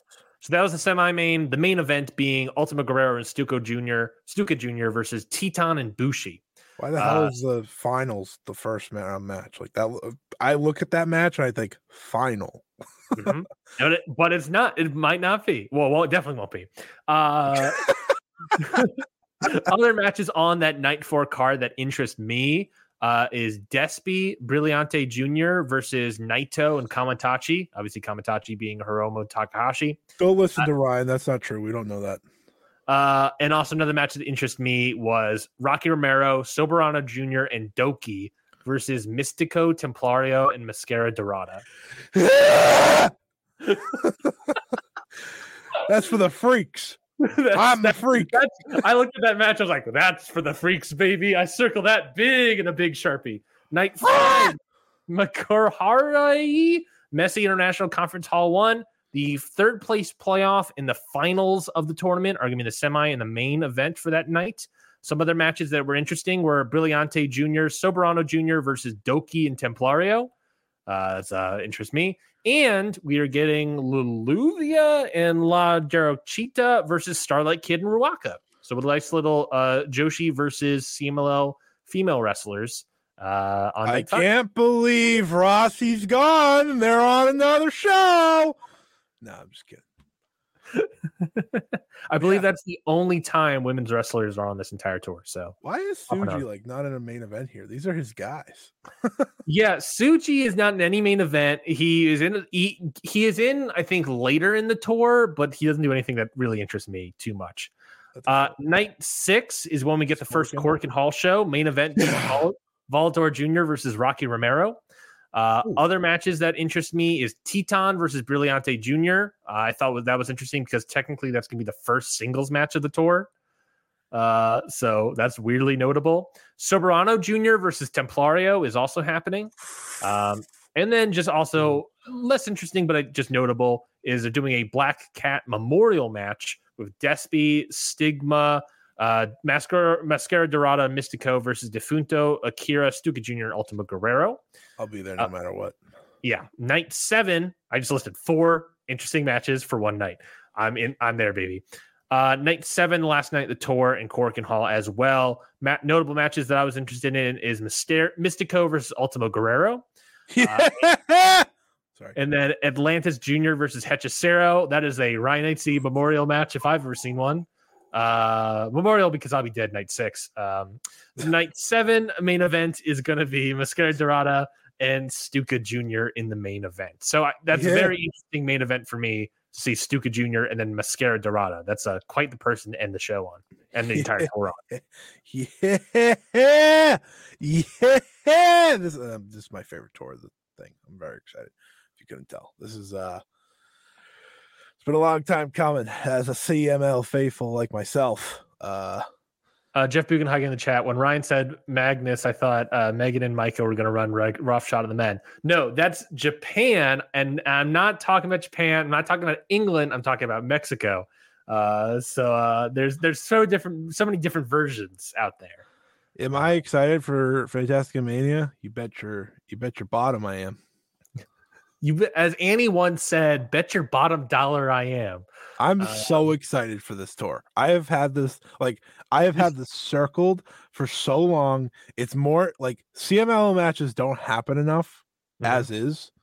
And the fact that I'm getting so many and Blackpool Combat Club is going to go to Arena Mexico and I'm so excited. Yeah. CMLL is the reason AEW is back. You heard it here first. I just listed 16 matches, 14 of which you'll be actually able to see, but all of them are very interesting to me. So definitely go check out Fantastica Mania when it starts. We won't talk about New Japan, New Beginning Osaka quite yet. Well, let's go back to WWE. But I would love to talk about WrestleMania and their main event nonsense, obviously, first. But it's WWE. I don't feel comfortable talking about WWE when that is also happening, but there is also the bigger story of the continued fallout of the Vince McMahon, WWE, John Laurinaitis lawsuit that is taking place. And this week's news about the WWE lawsuit is not necessarily in regards to the lawsuit itself, but mostly in regards to John Laurinaitis' lawyer sort of bringing up the previous history regarding Ashley Massaro in WWE. Basically saying, obviously, if you recall, Ashley Massaro had an allegation of rape when it came to a U.S. Army visit in 2007 when WWE went to Kuwait in 2007. The company said it never happened. She said it never happened in a thing, but she later claimed it did happen. John Laurinaitis' lawyer, who is obviously John Laurinaitis, part of the current Janelle Grant lawsuit. John Laurinaitis' lawyer said, "Oh no, that did happen," basically confirming that previous cover-ups were made by WWE when it came to sexual intercourse, sexual encounters, sexual allegations, to help further the claim and the WWE side of this lawsuit as well. That is not just a Vince McMahon thing, but it goes back to all the way 2007 is what John Laurinaitis' lawyer is claiming in regards to more statements. There was also a statement Ashley Massaro made right before her death, where she gave a statement regarding Vince McMahon as well. The headline quote being, "He told me not to let one bad experience ruin the good work they were doing." And if that's not a way to sum up, I think WWE today and how some fans view WWE today as we talk about the WWE WrestleMania main event nonsense that happened over the week. I don't think there's a better way to describe it. Just horrendous more stuff to bring into this, but also more evidence of John Laurinaitis' lawyer, as we talked about last week, Scotty, about how they are more than willing to throw WWE and Vince under the bus. And I wouldn't be surprised if, to get some sort of plea deal, John Laurinaitis flips, if it ever went to trial, that he would certainly flip on the stand on WWE and Vince. Do you have any thoughts regarding this sort of Ashley Massaro news and John Laurinaitis' lawyer using that against WWE this week? It's just really sad. Mm-hmm. When I got into wrestling, I loved Ashley Massaro. Yeah. I loved her. And obviously knowing all this now, it's just such a shame. When I first started watching wrestling, I believe, if I'm not mistaken, she was teaming up with Paul London and Brian Kendrick at the time. Yes. Did they have a tag team name? I don't think they did, right? No, it was Paul London and Brian Kendrick, and she was just like with them, and they were awesome. And you remember who they were feuding against? Deuce and Domino. And Cherry, baby. Of course. How could I forget Deuce and Domino? The tag team rival of the year. World famous family, the Bloodline family tree, Deuce, of course. No, I that was like the first feud like I remember, besides like the main event stuff, and I was so invested in it for no reason. Like as a kid, I was like, "Yeah, this is the one. This rocks." And shout out to Deuce Domino and all of them. But yeah, it's a shame though, in all seriousness, because I hate this company more and more every week. You know, like there's wrestlers in that company that I like now, but the company itself, man, it's so rotten. It's so broken. There's so much fix that it needs. And listen, Johnny Ace is going to try to obviously save himself here, and as he should, honestly. Yeah. But if I was the lawyer, I'd be like, "Yeah, bud, you're flipping on that." Like, yeah, and more truth will come out, and that's ultimately what that the initial lawsuit here created, right? And it's a good way to look at it, even in a bad sense, right? Because like everything that's coming out is so sad and unfortunate regarding Ashley and so on. So, just hope all the people that are in the wrong receive their repercussions for once. And it's something new every single week now. I know.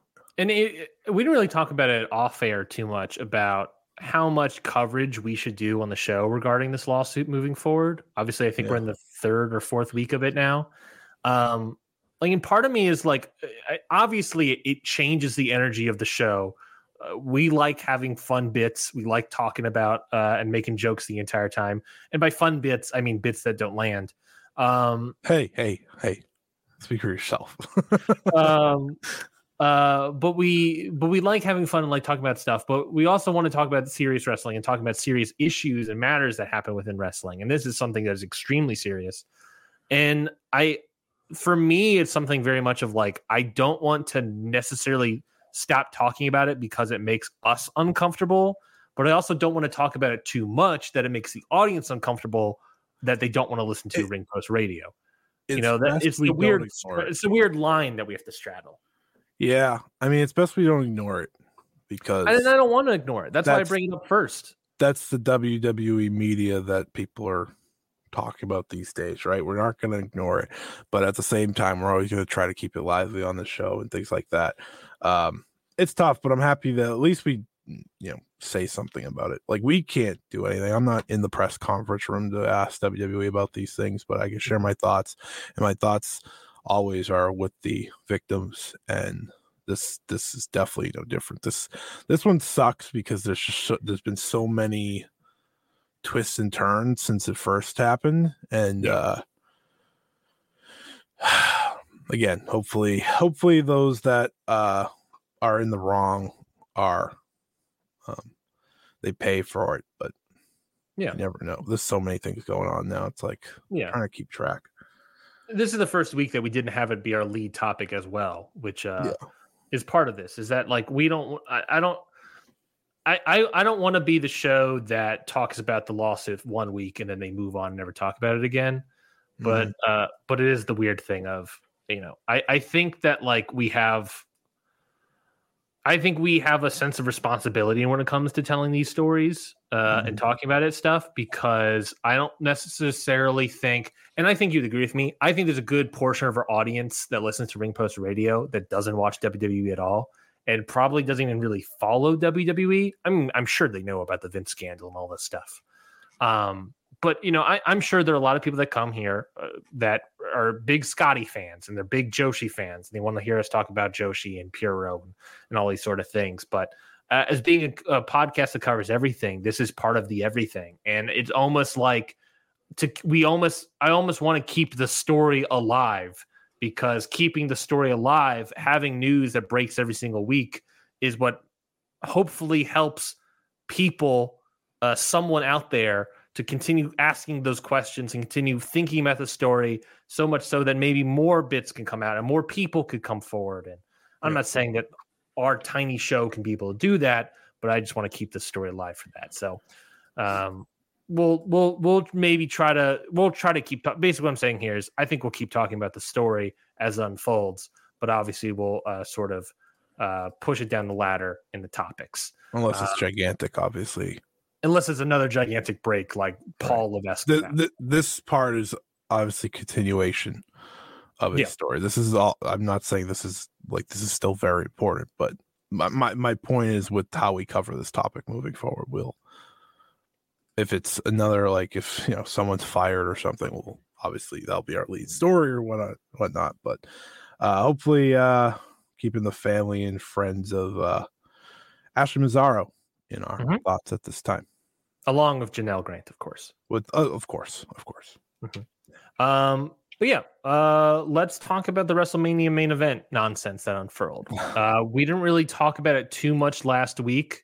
If I recall, we talked about a little bit about how it looks like it's going to be The Rock versus Roman Reigns. That's where we left off. That it was Cody giving up his spot at WrestleMania that he won in the Royal Rumble. He's giving it to The Rock. And then Thursday happened. The WrestleMania 40 or whatever number it is, kickoff event, where it seems the topic that we discussed from Friday's SmackDown last week completely didn't happen, didn't exist. And we are now in a new timeline where Cody has not selected what's happening and has not said that my Royal Rumble decision is not happening. And I'm not wrestling Roman, and I'm going to instead...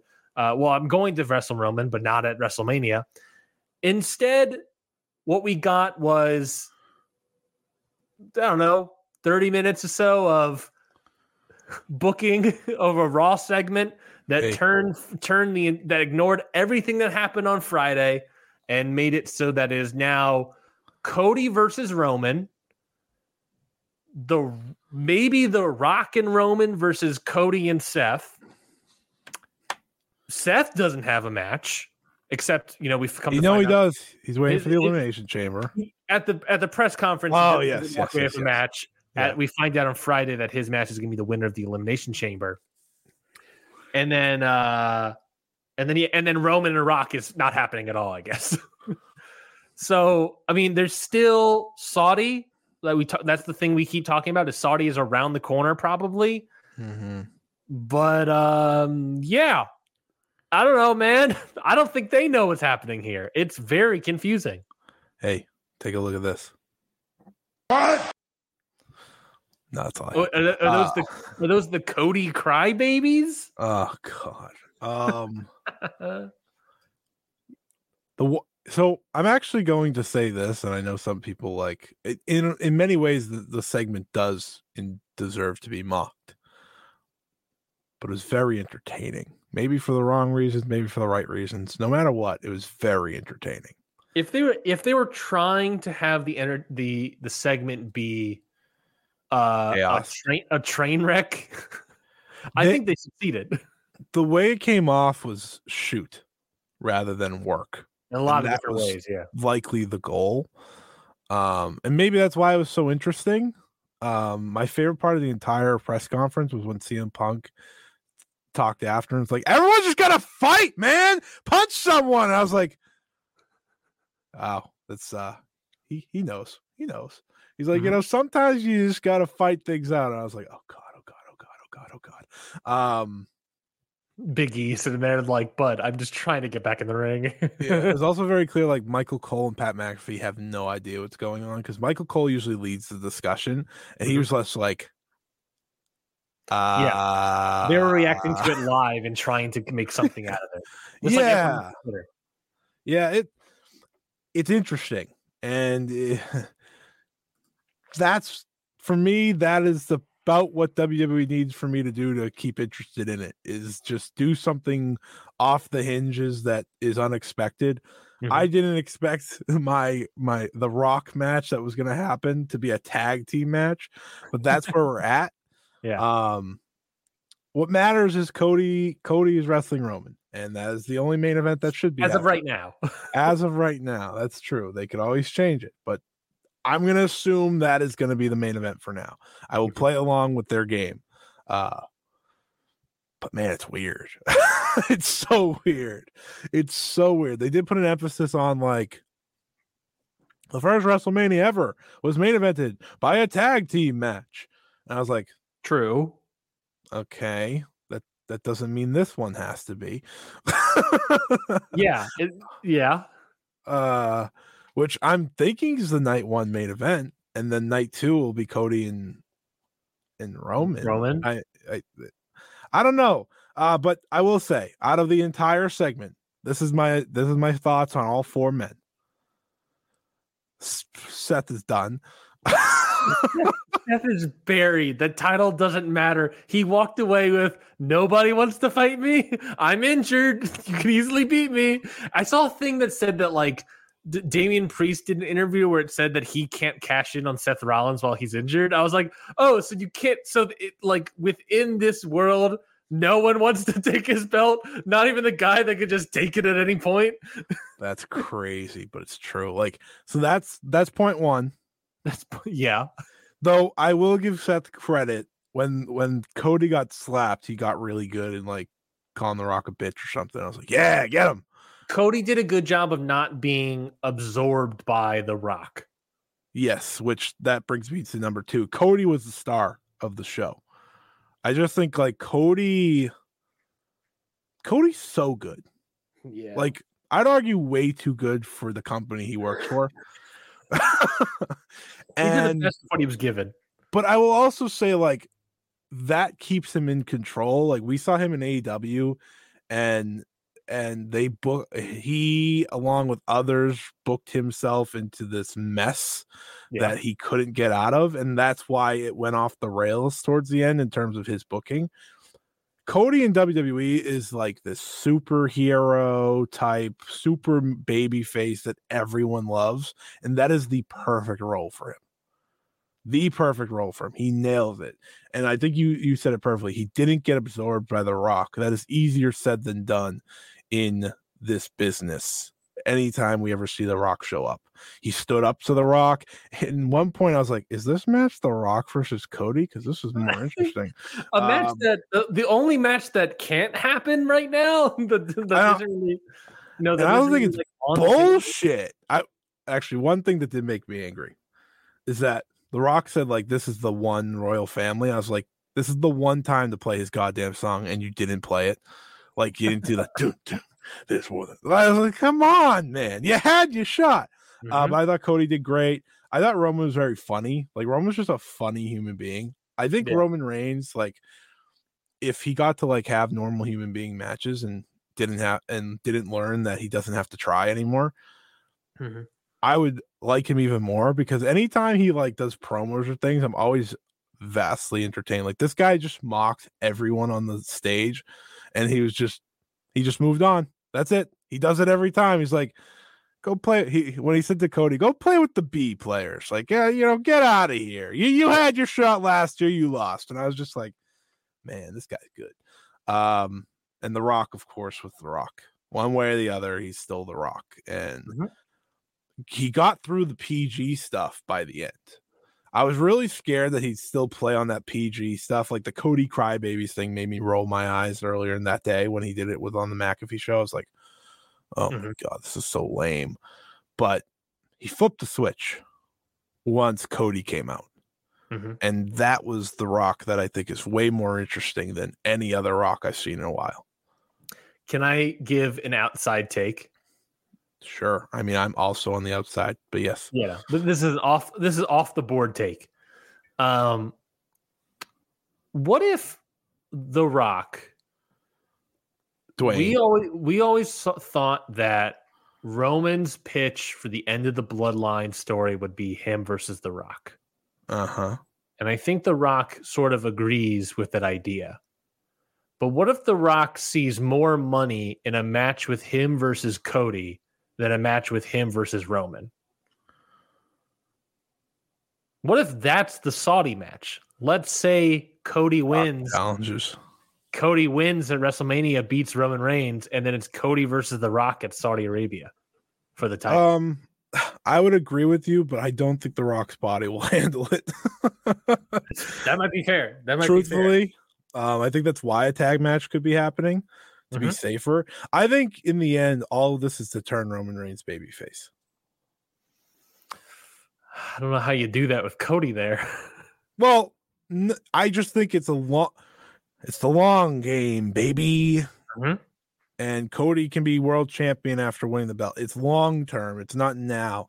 I think after they lose or after Roman loses, that's where you can have Rock come in once in a while, not all the time, but it's very easy to film things. And that's where you start to see things deteriorate between them, because now they're united. Right now it's all about we're blood, and I do like that they put the family tree up for me to prove that The Rock is not as much as of the family as everyone else is. But that's fine. But they got the blood connection. Don't forget about the blood connection. Blood oath. Say it right. My apologies. I also learned he was a high chief. Apparently. You read that? Yeah. I was like, what? How does he never acknowledge that he's a high chief? I feel like that's important. But I don't know. It's WWE. It's gonna be an even messier in a week. It's gonna be messier in 2 weeks. So I'm just gonna act like I know what's going on. And ultimately, do I care that much? Not really. I think the idea of what they're doing is they're going to do a tag match. I don't know. I guess it matters where the tag match is, because I think if they do a tag match at Elimination Chamber, I don't know why I'm diving into it this much, but if they're doing a match at Elimination Chamber, then that is when they can plant the seeds of Roman versus The Rock, and they sort of turn on each other, kind of like what they did, a little bit different going into it, but kind of like what they did with The Rock and Cena versus, what was it, Miz and Truth at like Survivor Series? Yeah, I get you. A couple years ago, where they can start planting more of those seeds there, and then set it up to WrestleMania. And then maybe it's night 1 and night 2. I don't know. I would agree with you if I thought The Rock would be able to wrestle. Yeah, I know. That's also part of it, is that like, how much can The Rock actually go? Probably not a lot. There's no way his cardio will be up for Elimination Chamber. Which maybe that's like the point of it being in Saudi Arabia, that like that's where all of the people that can't wrestle anymore wrestle. So maybe the idea, and that's where the money is. Legitimately, he'll get more money there. So maybe the idea is that I'll save the big money match for Saudi Arabia and not at WrestleMania. Possible. Because my interpretation of it from Friday to Thursday, Friday Night SmackDown, where Cody says, "I don't want to be in the Rumble anymore. I don't want my Rumble victory to mean anything anymore." To The Rock, to oh no, I'm back in. Something changed along the way, and Triple H can say, "Oh, I've been creative," but The Rock is on the board and all this stuff. Part of me thinks the change that could have happened, and this is just conspiracy theory bullshit that I like to perpetuate, but I wonder if part of me thinks is that The Rock realized how in that weekend and the lead up to it, how much of a Cody match would be more interesting for The Rock than him versus Roman right now, and you could do Roman at a later date. I just don't know. I don't know. I mean, I could see that if he has to do one match, which is the hottest match, he's the heel against babyface Cody, or he's the heel against babyface Roman, or maybe he's the babyface against the heel Roman. I just don't know. I think, to me, I wonder if he thinks the money match is him against babyface Cody. I truly wonder that. But it's all a matter of if he can go or not. Dwayne's all about him. That's all I'll say. And all about him? Where's the most money for the least amount of wrestling bumps? Yep. And I think that's the question. Well, that's probably Roman in terms of the least bumps. I mean, what are they? They're going to They can stand there for about 20 minutes, and they're going to get the people in the palm of their hands. They're going to pull the old, what was it, Fujita Go Shiozaki, where they just stand there for 20 minutes. Good times. I believe it was that Fujita and Go Shiozaki and Noah. Good times. Well, speaking about Japan, let's talk about let's end the show with actual matches to talk about, actual wrestling matches to talk about, and not just news. And that is, of course, New Beginning in Osaka. Took place very early this morning in Osaka, Japan. 5,000 strong came out in Osaka to watch this show. We only have a little bit of time left, but Scotty, how much of the show did you actually watch? I know you watched the main event, but did you watch any of the other matches? I only saw Tana and Hiroshi Tanahashi because I didn't think the main event was going to get up in time. So my plan was to watch that and Zach and Danielson, but the main event got up and I felt that was more important, unfortunately, for my own eyes. That's fair. Well, then we'll start with Okada Tanahashi then. Just walk through that real quick and lead up to the main event here. You said you saw this match. Okada Tanahashi, last match in a historic rivalry that has been New Japan's main rivalry, arguably, for the better half of a decade. Over a decade, you're right. Between these two. One would have to presume their very final match ever. Really felt like possibly Okada's last match in New Japan, even though we know he has another one down the pike. So very interesting. I didn't get too much out of this match. My takeaway from it is that, if you saw the Battle in the Valley match that they had on that Mercedes Moné show, it was about the same in quality. It was really good, but Tanahashi can't go anywhere where he once was, and Okada was acting fine in here. Yeah, I mean, it was an emotional connection, I know, for some people who are obviously very upset about Okada leaving. I am too, and I thought it was just nice to see them wrestle again. It didn't need to be something special for it to be special, if that makes sense. You're right. The match didn't quite matter. They just needed to do the basics, and it was cool to see that one more time. Tanahashi even doing aces high to the floor. That was enough for me. I was like, man, you didn't have to do that. But they did the Rainmaker Shock finish, the sequence. They did the similar sequence, and I thought that was very cool. 12 years later.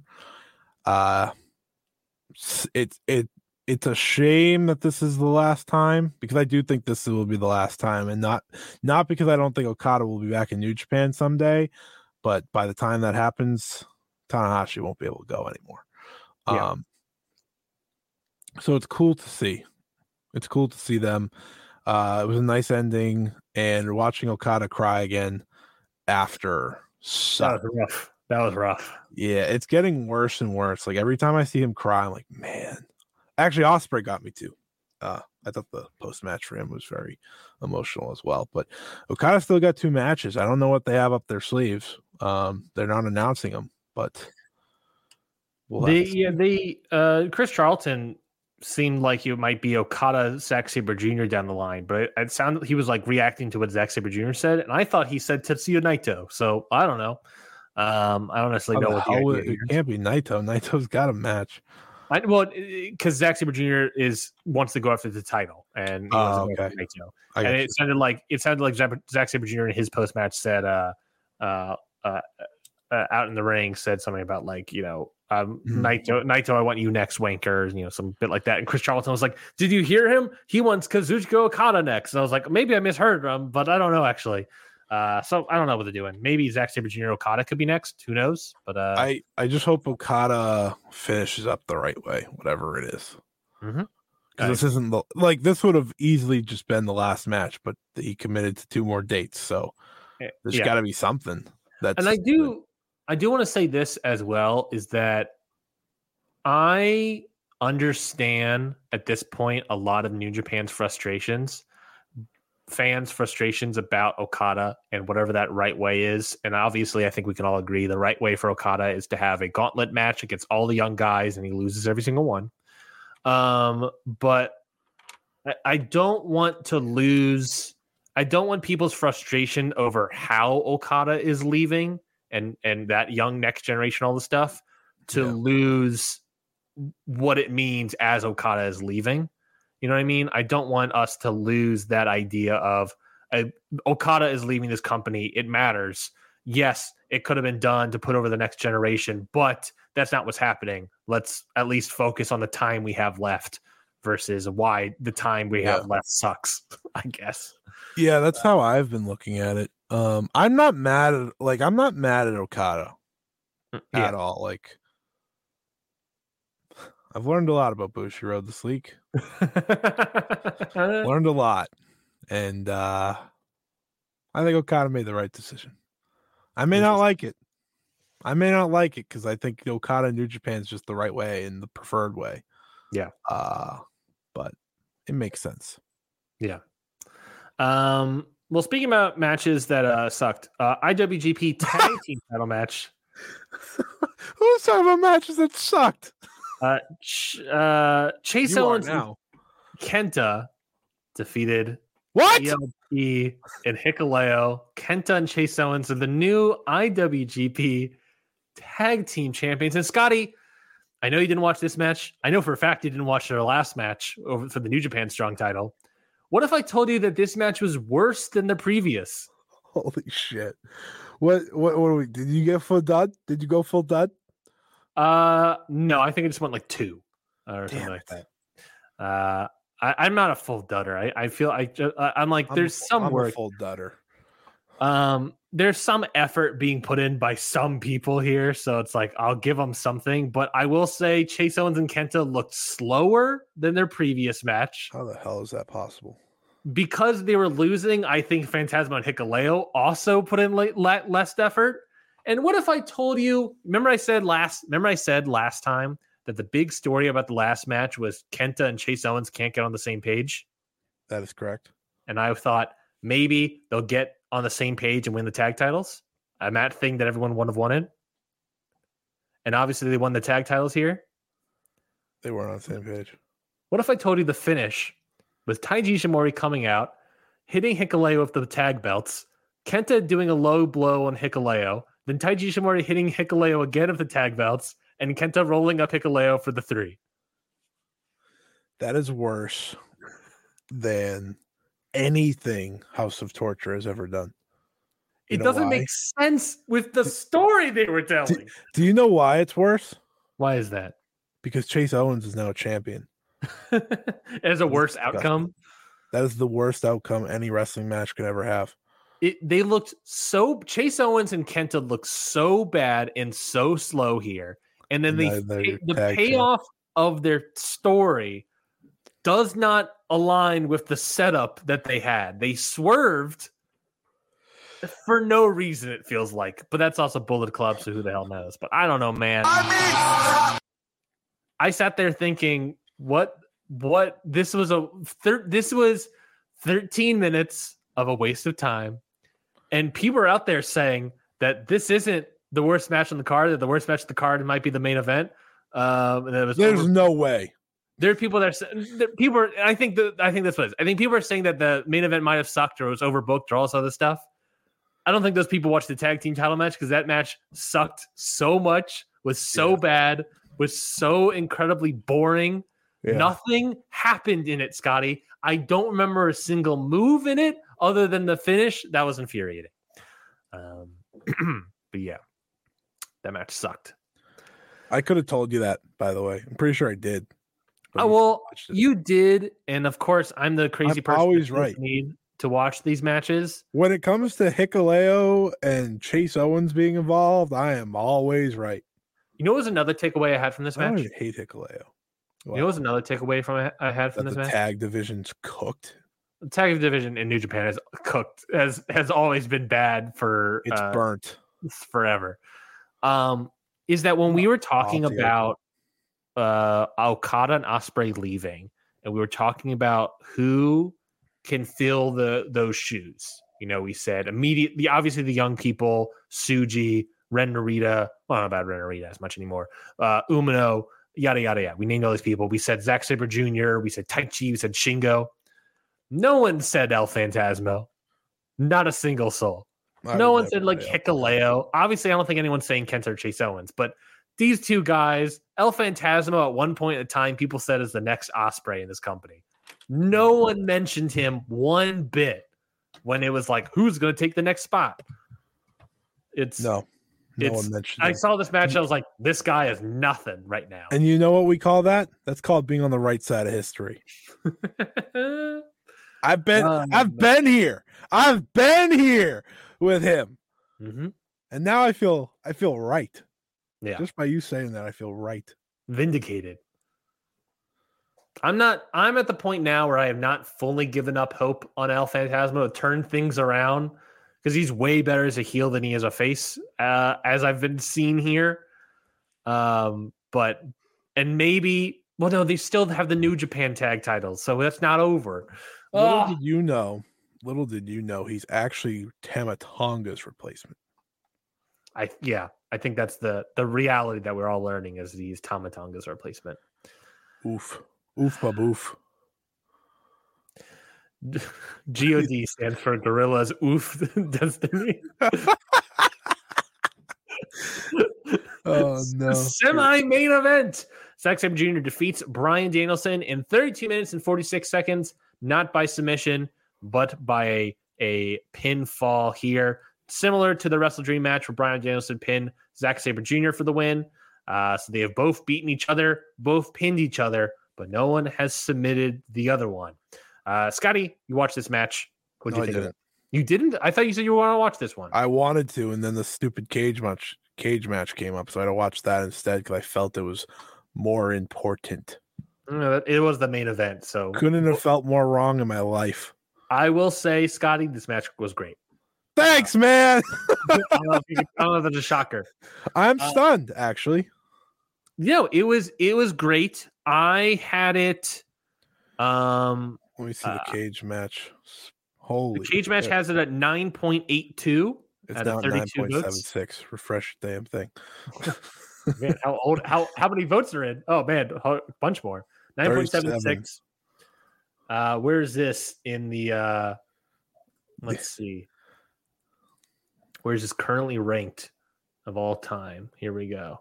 Of all time, I don't think it'll be that high because they only. It's number 7 of all time, according to Cage Match currently.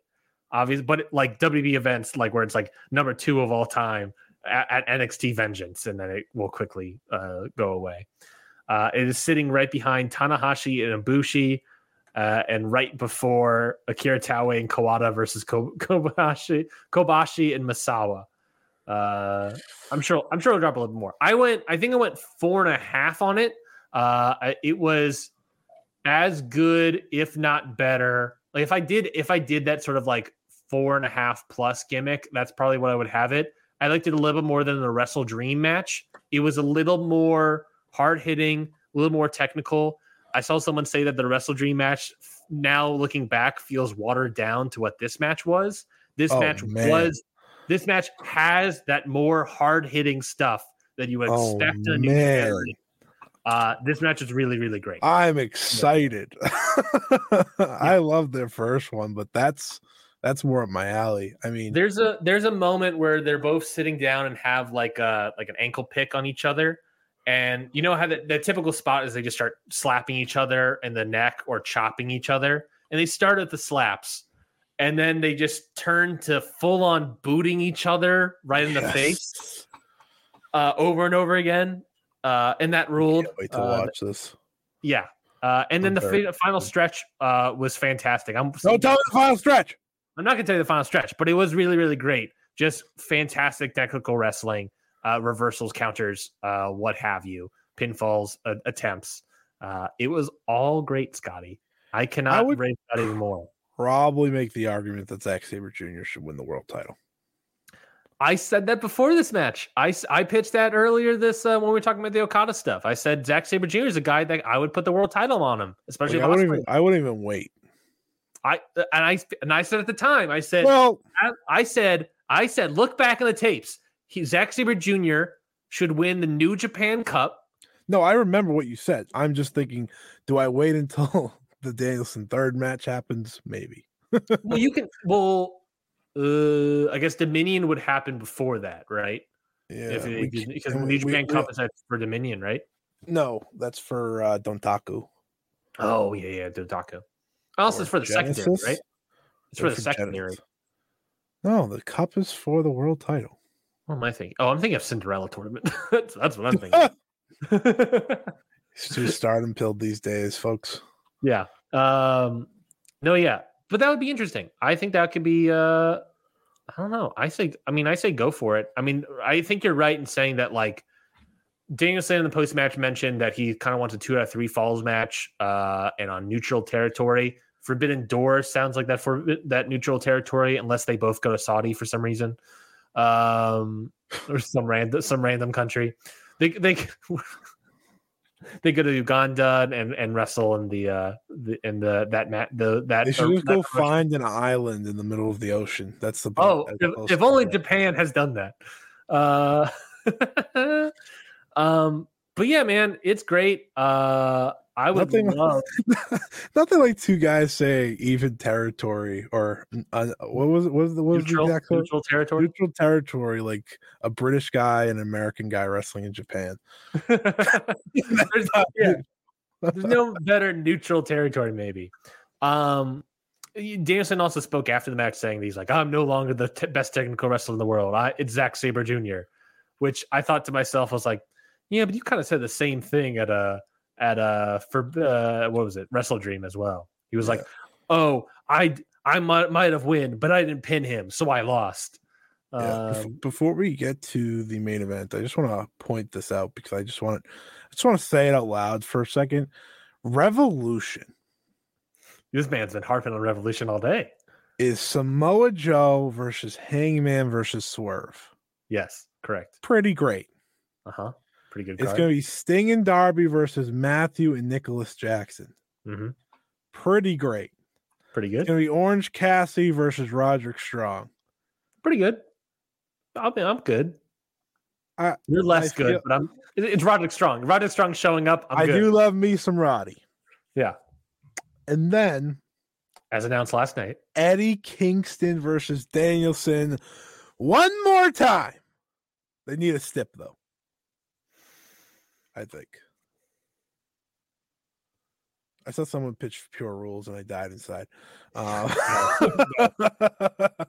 gonna be people that pitch instead of a 2 out of 3 falls a Pure Rules match between Zack Sabre Jr. and Bryan Danielson, and don't listen to them. They should do a strap match. Ooh, Eddie. I don't know. Part of me is like for the Continental Crown. I don't necessarily feel if it's supposed to be like the All Japan Triple Crown idea. I feel like a stip doesn't work. All right, it doesn't fit that idea. No, that's fine. That's fine. They don't need a strap to do it. I agree. Main But I event. just want to point out how great that pay-per-view was. Sorry. Zack Sabre, Bryan Danielson. We said Good. last year he had a great year. This year is Yuji Nagata, Hechicero, Zack Sabre Jr., Kazuchika Okada. Pretty good. Pretty Pretty good. I'm watching Curb Your Enthusiasm as we speak. So, main event, steel cage match. Bullet Club War Dogs get the win. Well, yeah, basically a War Games match. Alex Coughlin, you know who it is. The War Dogs got the win over United Empire. 64 minutes and 5 seconds. This is a divisive match online. People were either saying that it was great or people were saying it was too long and overbooked. Scotty, I think we have similar but not the same opinions on this match. So I'll let you go first since I've been talking a bunch. This match was a lot, man. There's some things I liked. There was a lot of things I was like, what the hell is happening? There's a lot of dead air. Oh, and most importantly, I hate war games. Must stress that. Hate it. The match stipulation stinks. I do not like it at all. Because you know what war games is now? It's just a cage match with weapons with a long ass timer on it. That is what it is. I thought Ospreay was great in this match. Great. Every moment performance. Every moment that he was featured, he was great. Mm-hmm. Unfortunately for this match, there was 9 other people. And No, I'm not gonna say everyone was bad, but some were, and some made me laugh. And I don't think the point of this match was to make me laugh. There's definitely one that made me laugh. Alex Coughlin, my friend, my guy, walking out with the chairs. First thing, I was like, "What is happening? This was a serious match between two stables that hate each other, and this guy is walking out in a T-pose with chairs on his arms." And I'm just like, what are we doing? He gets to the ring, drops all of them, runs in without a single chair. and then he somehow topped it for me. Because he's looking at Catch 2-2 right in front of him. Akira on the ass wang. We can all agree. I'm sorry. Akira and the ass wang, who I'll get to in a second. He throws them kendo sticks and starts doing the Hulk Hogan flex so that they can hit him and he can be like, "Oh, I'm strong." And then what finally knocks him off? A super kick.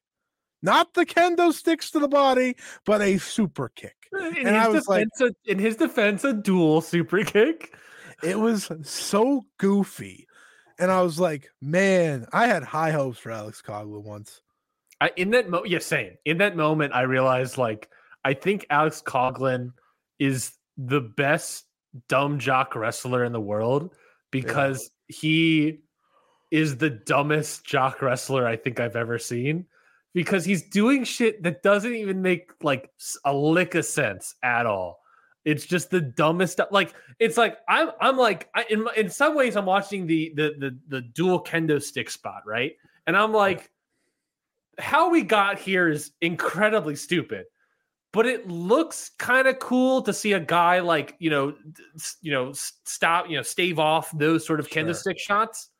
And I was just like, it looks cool, which is the ethos of dumb jock wrestling. But how he got there was so incredibly stupid. Yeah. If TJP and Akira just had the sticks with them when they were using them, and then he came out, that spot would have worked so well. But the fact that Alex Coughlin comes in with them, stops, hands them off to them, and then said, "Hit me" over and over again was incredibly stupid. And then just getting decked out by a dual super kick was just incredibly stupid. Dumb jock wrestling, like you said. I'll continue here in that maybe the worst part was worse than Alex Coughlin. All right. we had a character switch in the middle of the freaking match, and I knew it was going to happen the moment I saw him walk out normal. I was like, this dude's definitely not going to just. I was expecting the lights to go out, and I was expecting the Fiend music to hit, and the whole entire building to turn red. I was so ready for everything.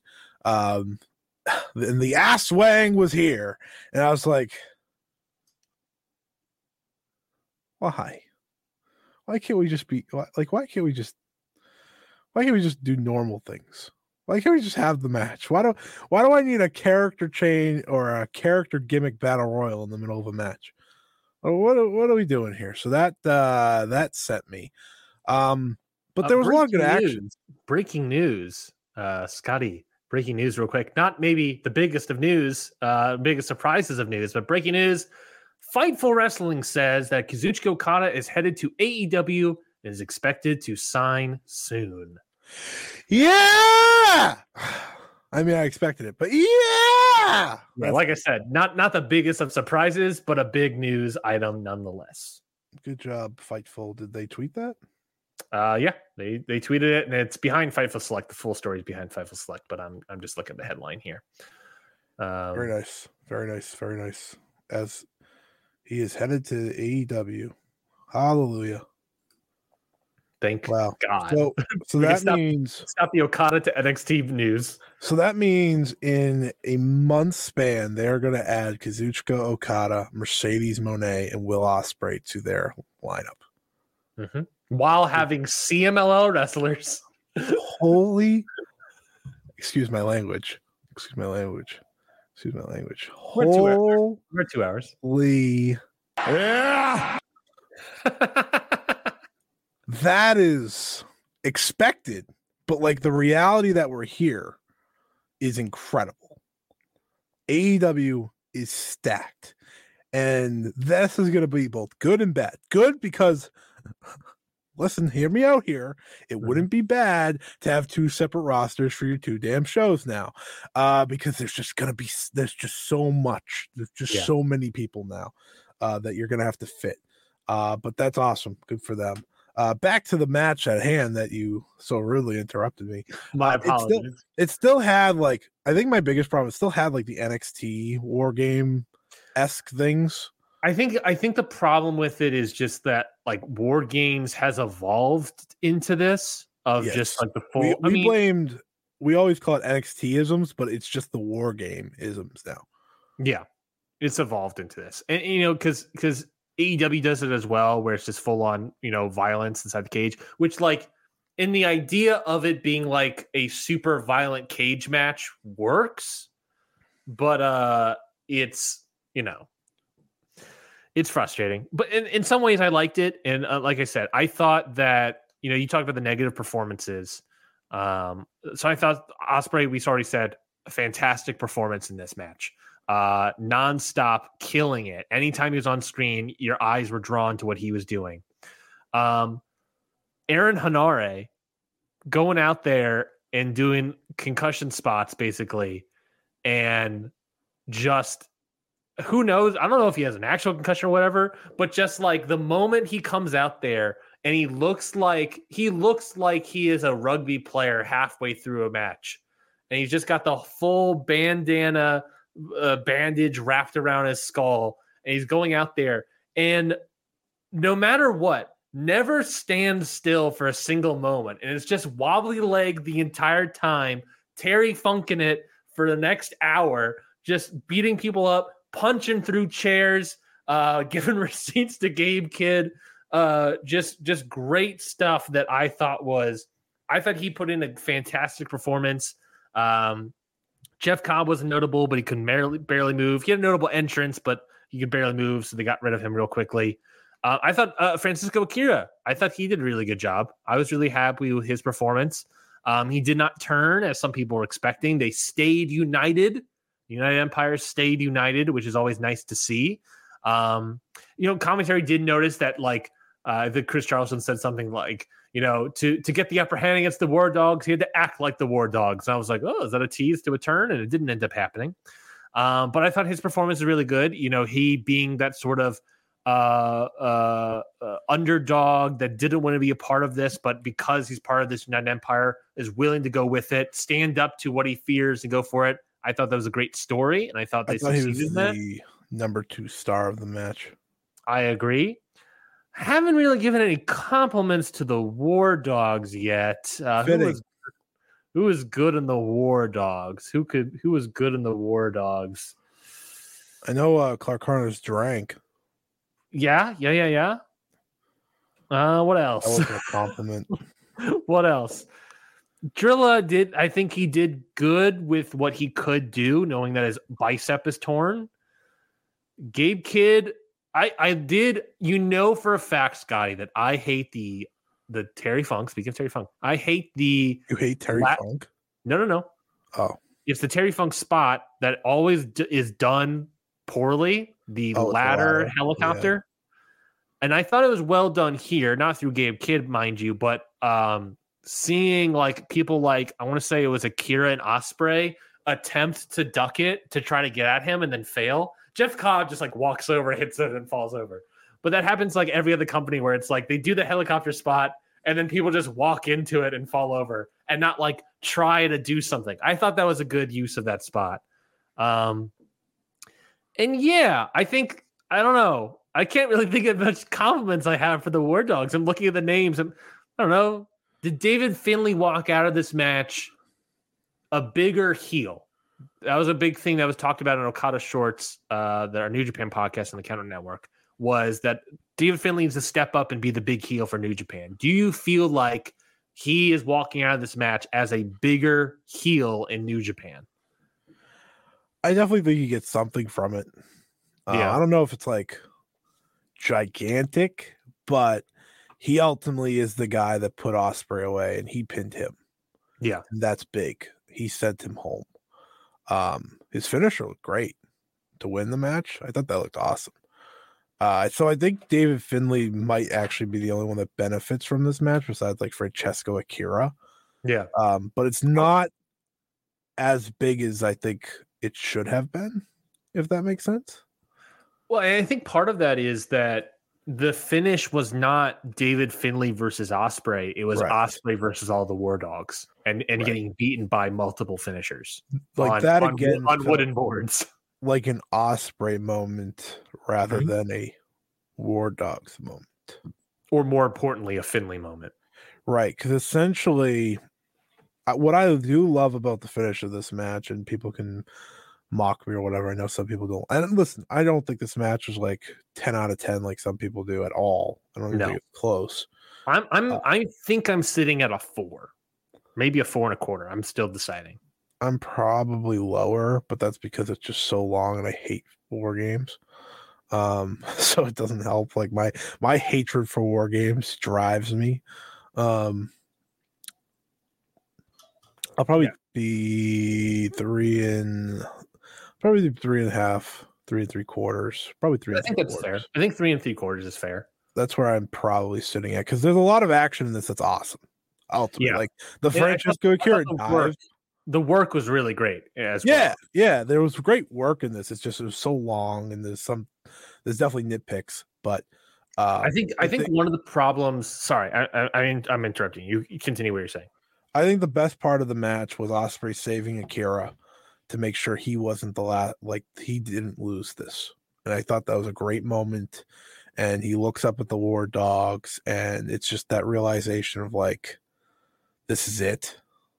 And I thought that was great. Like I said, and the hit me, and he goes to try to hit him and just falls. Yeah, like this was an A+, and it won't be remembered this way because it's not a 5-star match in my book. Like it won't be remembered this by everyone because it's not a Will Ospreay 5-star match. I mean, Dave might give it 5 stars. I have no freaking clue. He probably will. Come on, probably will. But I think it should be remembered because it's one of Will Ospreay's greatest performances, even if the match isn't 5 stars. Yeah. What's weird about that is that like I think one of his greatest performances in a non-wrestling move, and funny enough, we're talking about Will Ospreay, Mr. Flippy Doo a couple years ago. His best performance, I'll say, in a non-wrestling moves matter. Yeah. He didn't have to do a bunch of Flippy Doo nonsense. He didn't have to do hard-hitting stuff all the time. He just went out there and worked as a wrestler, not necessarily a moves guy, which I thought was really showcased how much this guy is elevated, and really, to me, was a good end cap to his evolution as a wrestler within New Japan. Yeah, I don't really know. I walked away. I was going to say that I walked away being like, man, Akira for junior heavyweight champion when, that's the spot I want to see right there. He should be, no pun intended, elevated moving forward. That'd be a great spot. I think he is. I would have him win the Super Juniors. I'd have him come close. Ooh. And lose to the ass wing? I think part of Akira's, like, I think a part of making Akira what should be like this giant baby face is losing, coming up short. And I think him getting to maybe the final or the semifinals, depending how the bracket is this year, and coming up short is definitely intriguing. I like him a lot, so I am rooting for him. And I thought, again, he did such a great job in this match. This was a career best performance for him. Yeah, probably, yeah. And the post match was great, by the way, with Ospreay saying he was very emotional. Alex Windsor comes out. Yeah, Alex Windsor was ringside. I saw her, and I was like, oh, cool. When does he pop up in AEW? I know he's on a couple of posters. Let me see. Oh, is he? Yeah, he's on a couple posters for events. I believe they're all in Canada. Obviously he can pop up sooner than this, but he doesn't show up on a poster till March 20th in Toronto. And obviously Big Business and Revolution are obviously both before that as big time shows, but and then he is on a lot of posters after that. Yeah, he is on pretty much every single poster after that, except for, I want to say, 2. Yeah. I think I'm having him wrestle on Revolution. Yeah, that's plausible. I put him against Takeshita. Because Will's got to be a babyface. Number 5 ranked Konosuke Takeshita? Yeah, I think Will's got to be babyface, and I think the story plays to Will now being a good guy because of the Don Callis family and how all that's gone since the last time he was around. But maybe I just don't think anyone's going to boo Will. So you want Will to team up with Sammy Guevara and Chris Jericho? No, that's not what I want. Don Callis family. I literally just want him to face Takeshita in a tag match against Will Hobbs with Chris. If I got my way, I would never have to watch. Never mind. No, just do Will and Soup. Yeah, I don't think he's showing up on Dynamite this Wednesday or anything. He has the Rev Pro show next week. Yeah, that'll be his final before he shows up. And I wouldn't be surprised if he takes that week or 2 off. He could start. I don't know if he has a match at Revolution, but I think he will probably show up at the very least. I think there's always an open challenge aspect if you want to give a wrestler like an open challenge gimmick, and Will answers it. So you gotta get the cheap pop. I mean, honestly, I think the best thing. I joked around saying him teaming up with Jericho and Sammy Guevara, but I think in that sense, an easy setup you can do is the Don Callis family of Fletcher, Takeshita, and Will Hobbs want to battle Chris Jericho and Kenny Omega and their third person, but they can't find a third person because Kenny Omega's in the hospital and yada, yada, yada. Bet you can't find a third person. And then Will Ospreay comes out and wrestles. I think that's the setup. And then you can maybe do in Duluth, Georgia, the next Wednesday, Konosuke Takeshita versus Will Ospreay. I don't know. Maybe you do it in Duluth, Georgia. I don't know. Maybe that's a good idea. But have we considered? Hear me out. have we considered Ospreay versus random CMLL wrestler? Just Ospreay versus Mystico. Fascinating. Ospreay versus Masquerade Dorada. Ospreay versus Star Jr. Fascinating. It'd probably be sick. I'm not gonna. Oh, yeah. Star Jr. is pretty good. But back to the War Games thing. Back to this. Where do we go from here? United Empire. Where do we go from here? Where do we go now? David Finlay and the War Dogs. I mean, I think David Finlay, if you want to continue him, he needs to be in like New Japan Cup contention since that's next month. In 2 weeks because the most wanted man comes around.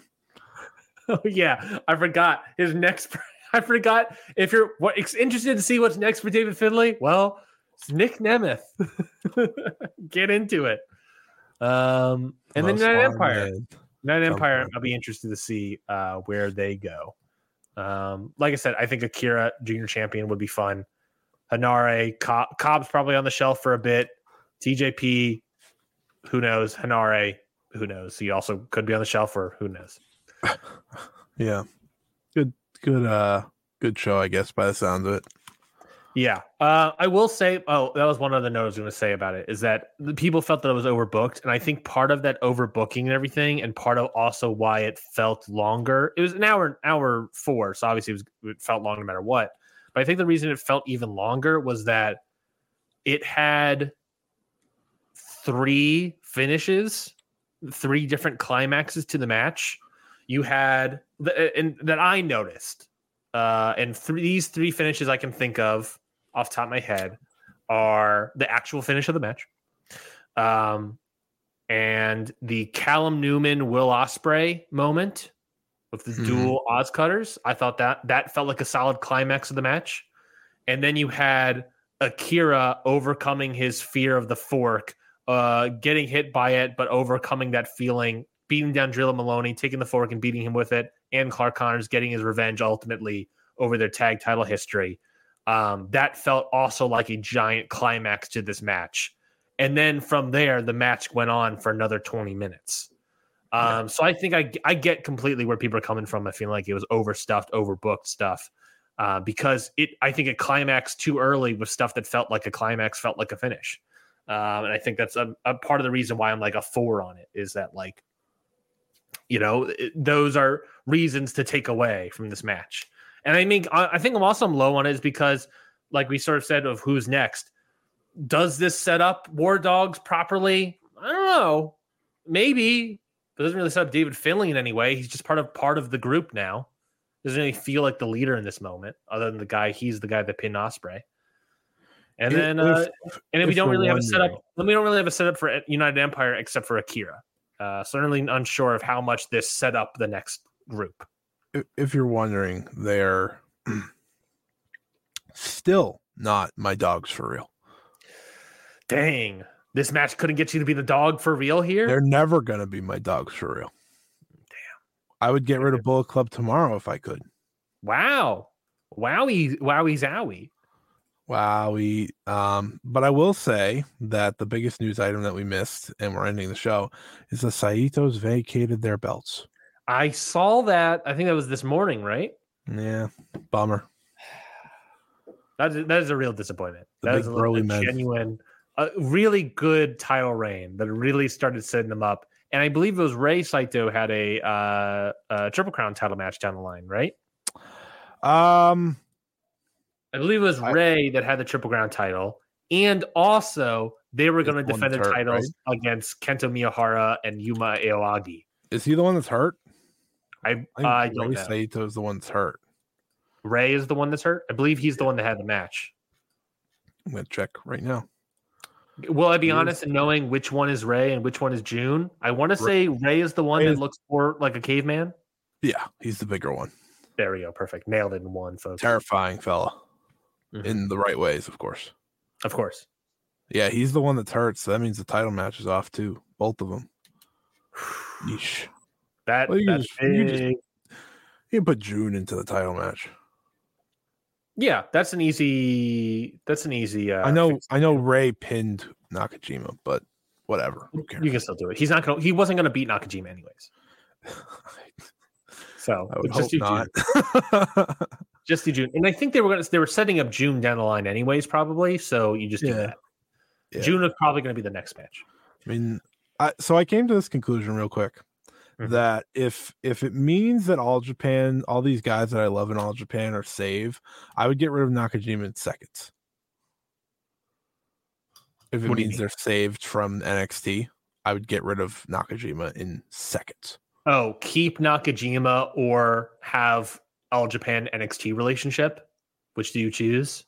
Well, no, because in my brain, Nakajima is the reason I have this NXT stuff.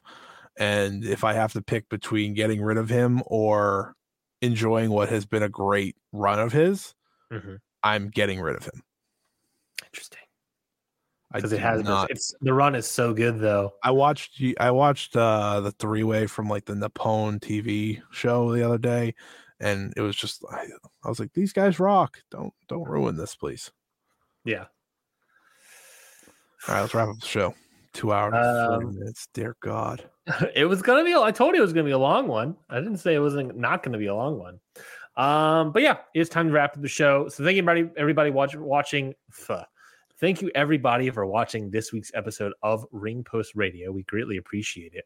We'll be back next week. I think on the docket so far, we have previewing Night 1 and Night 2 of New Beginning Sapporo, previewing TNA No Surrender, the first in the... That actually looks like a better show than the other show that was TNA did. Oh, Hard to Kill.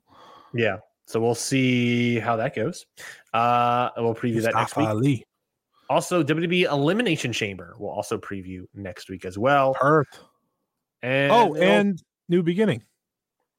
And New Beginning Sapporo. Yes, I said that already. And probably reviewing Fantastic Domain.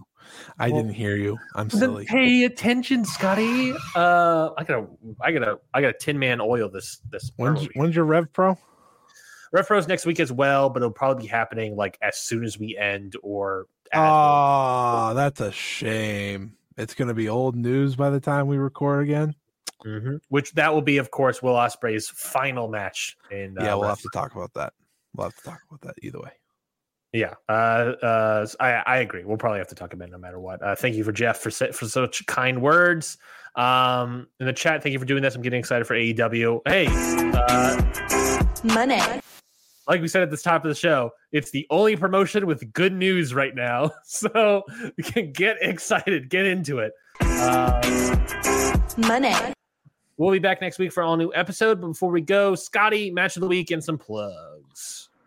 Frick. My match of the week. You always know this is every week. And every week you're like, frack. It's part of the gimmick. I'll leave Swerve and Hangman to you. I'm going to go to Kaito Kiyomiya versus Yuma Anzai from Nippon TV special of All Japan and Noah. I watched that match and I just walked away like, these dudes rock, man. This is the real deal, man. This is what it's all about. This is what it's all about, Ryan. Two young guys going out there and putting on a show. I watched Kaito Kiyomiya. He's one of the best in the world. There's not many ahead of him. And anytime he gets a big singles match, he delivers. So I think even better than that, Yuma Anzai delivers yet again. Well, yeah, Yuma Anzai the freak. Okay. Yuma Anzai is still a young dude that's like, yes, he's a freak, but it's like, man, every single spot. It's not just All Japan, even against Noah's people. Yeah, he's incredible. He steps up. He is 24 years old, and he is less than 2 years into the business. How many matches? Let's see the old cage match, shall we?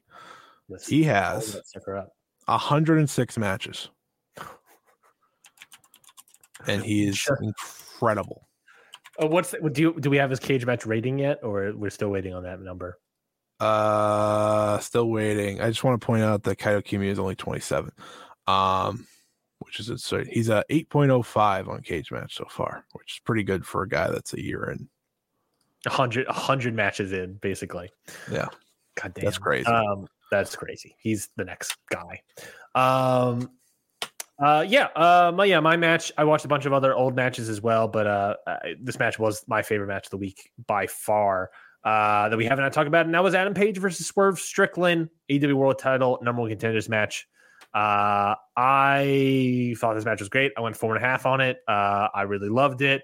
I didn't really expect the time limit draw, so that was a great spot to me. I think they called like 20 minutes. I was like, 20 minutes? This is flying by here. I think they just executed everything they've done previously in the rivalry in a new way, in a better way, and it was the best match, I think. I don't know. I don't know. I don't know if it's the best match of the rivalry, but it's certainly, I think it's probably World's End, this match, and then Wrestle Dream, in my opinion. Yes. But, this match I thought was all great, by the way.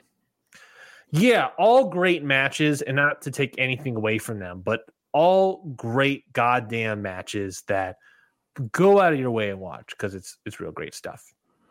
Yes, absolutely. Anything else? Anything else before we go? Any other? I want to go home. All right. Well, that is it for this week's episode of Ring Post Radio. You're already home, Scotty, so that's the trick there. We'll see you all next week. Follow us on Twitter at Ryan Knights. Follow Scotty at Scott E Wrestling. Follow everyone on at CountOutPod. You can listen to all of our stuff or listen to old episodes on our podcast, wherever you listen to podcasts, Apple Music or Apple Podcasts, I think it's called, Spotify, Google Play doesn't exist, but whatever that is now. You can also follow us or watch the full video version on our YouTube channel, Count Out Podcast Network, whatever it is on YouTube. Same logo, baby. And I think that might be it. Patreon.com/CountOutPod. I am potentially recording the next episode of The Ballot this week, and that will probably come out the next week or the week after that. But it'll come back out soon. So subscribe to patreon.com/CountOutPod, and you'll be able to hear the second episode of The Ballot, and also the first episode about Zack Sabre Jr., a guy in that episode I said, if he becomes IWGP World Champion, he deserves to be in the Hall of Fame. So that's my take on all that. That's all my plugs. For Scotty, I have been Ryan. We'll see everybody next week. Goodbye.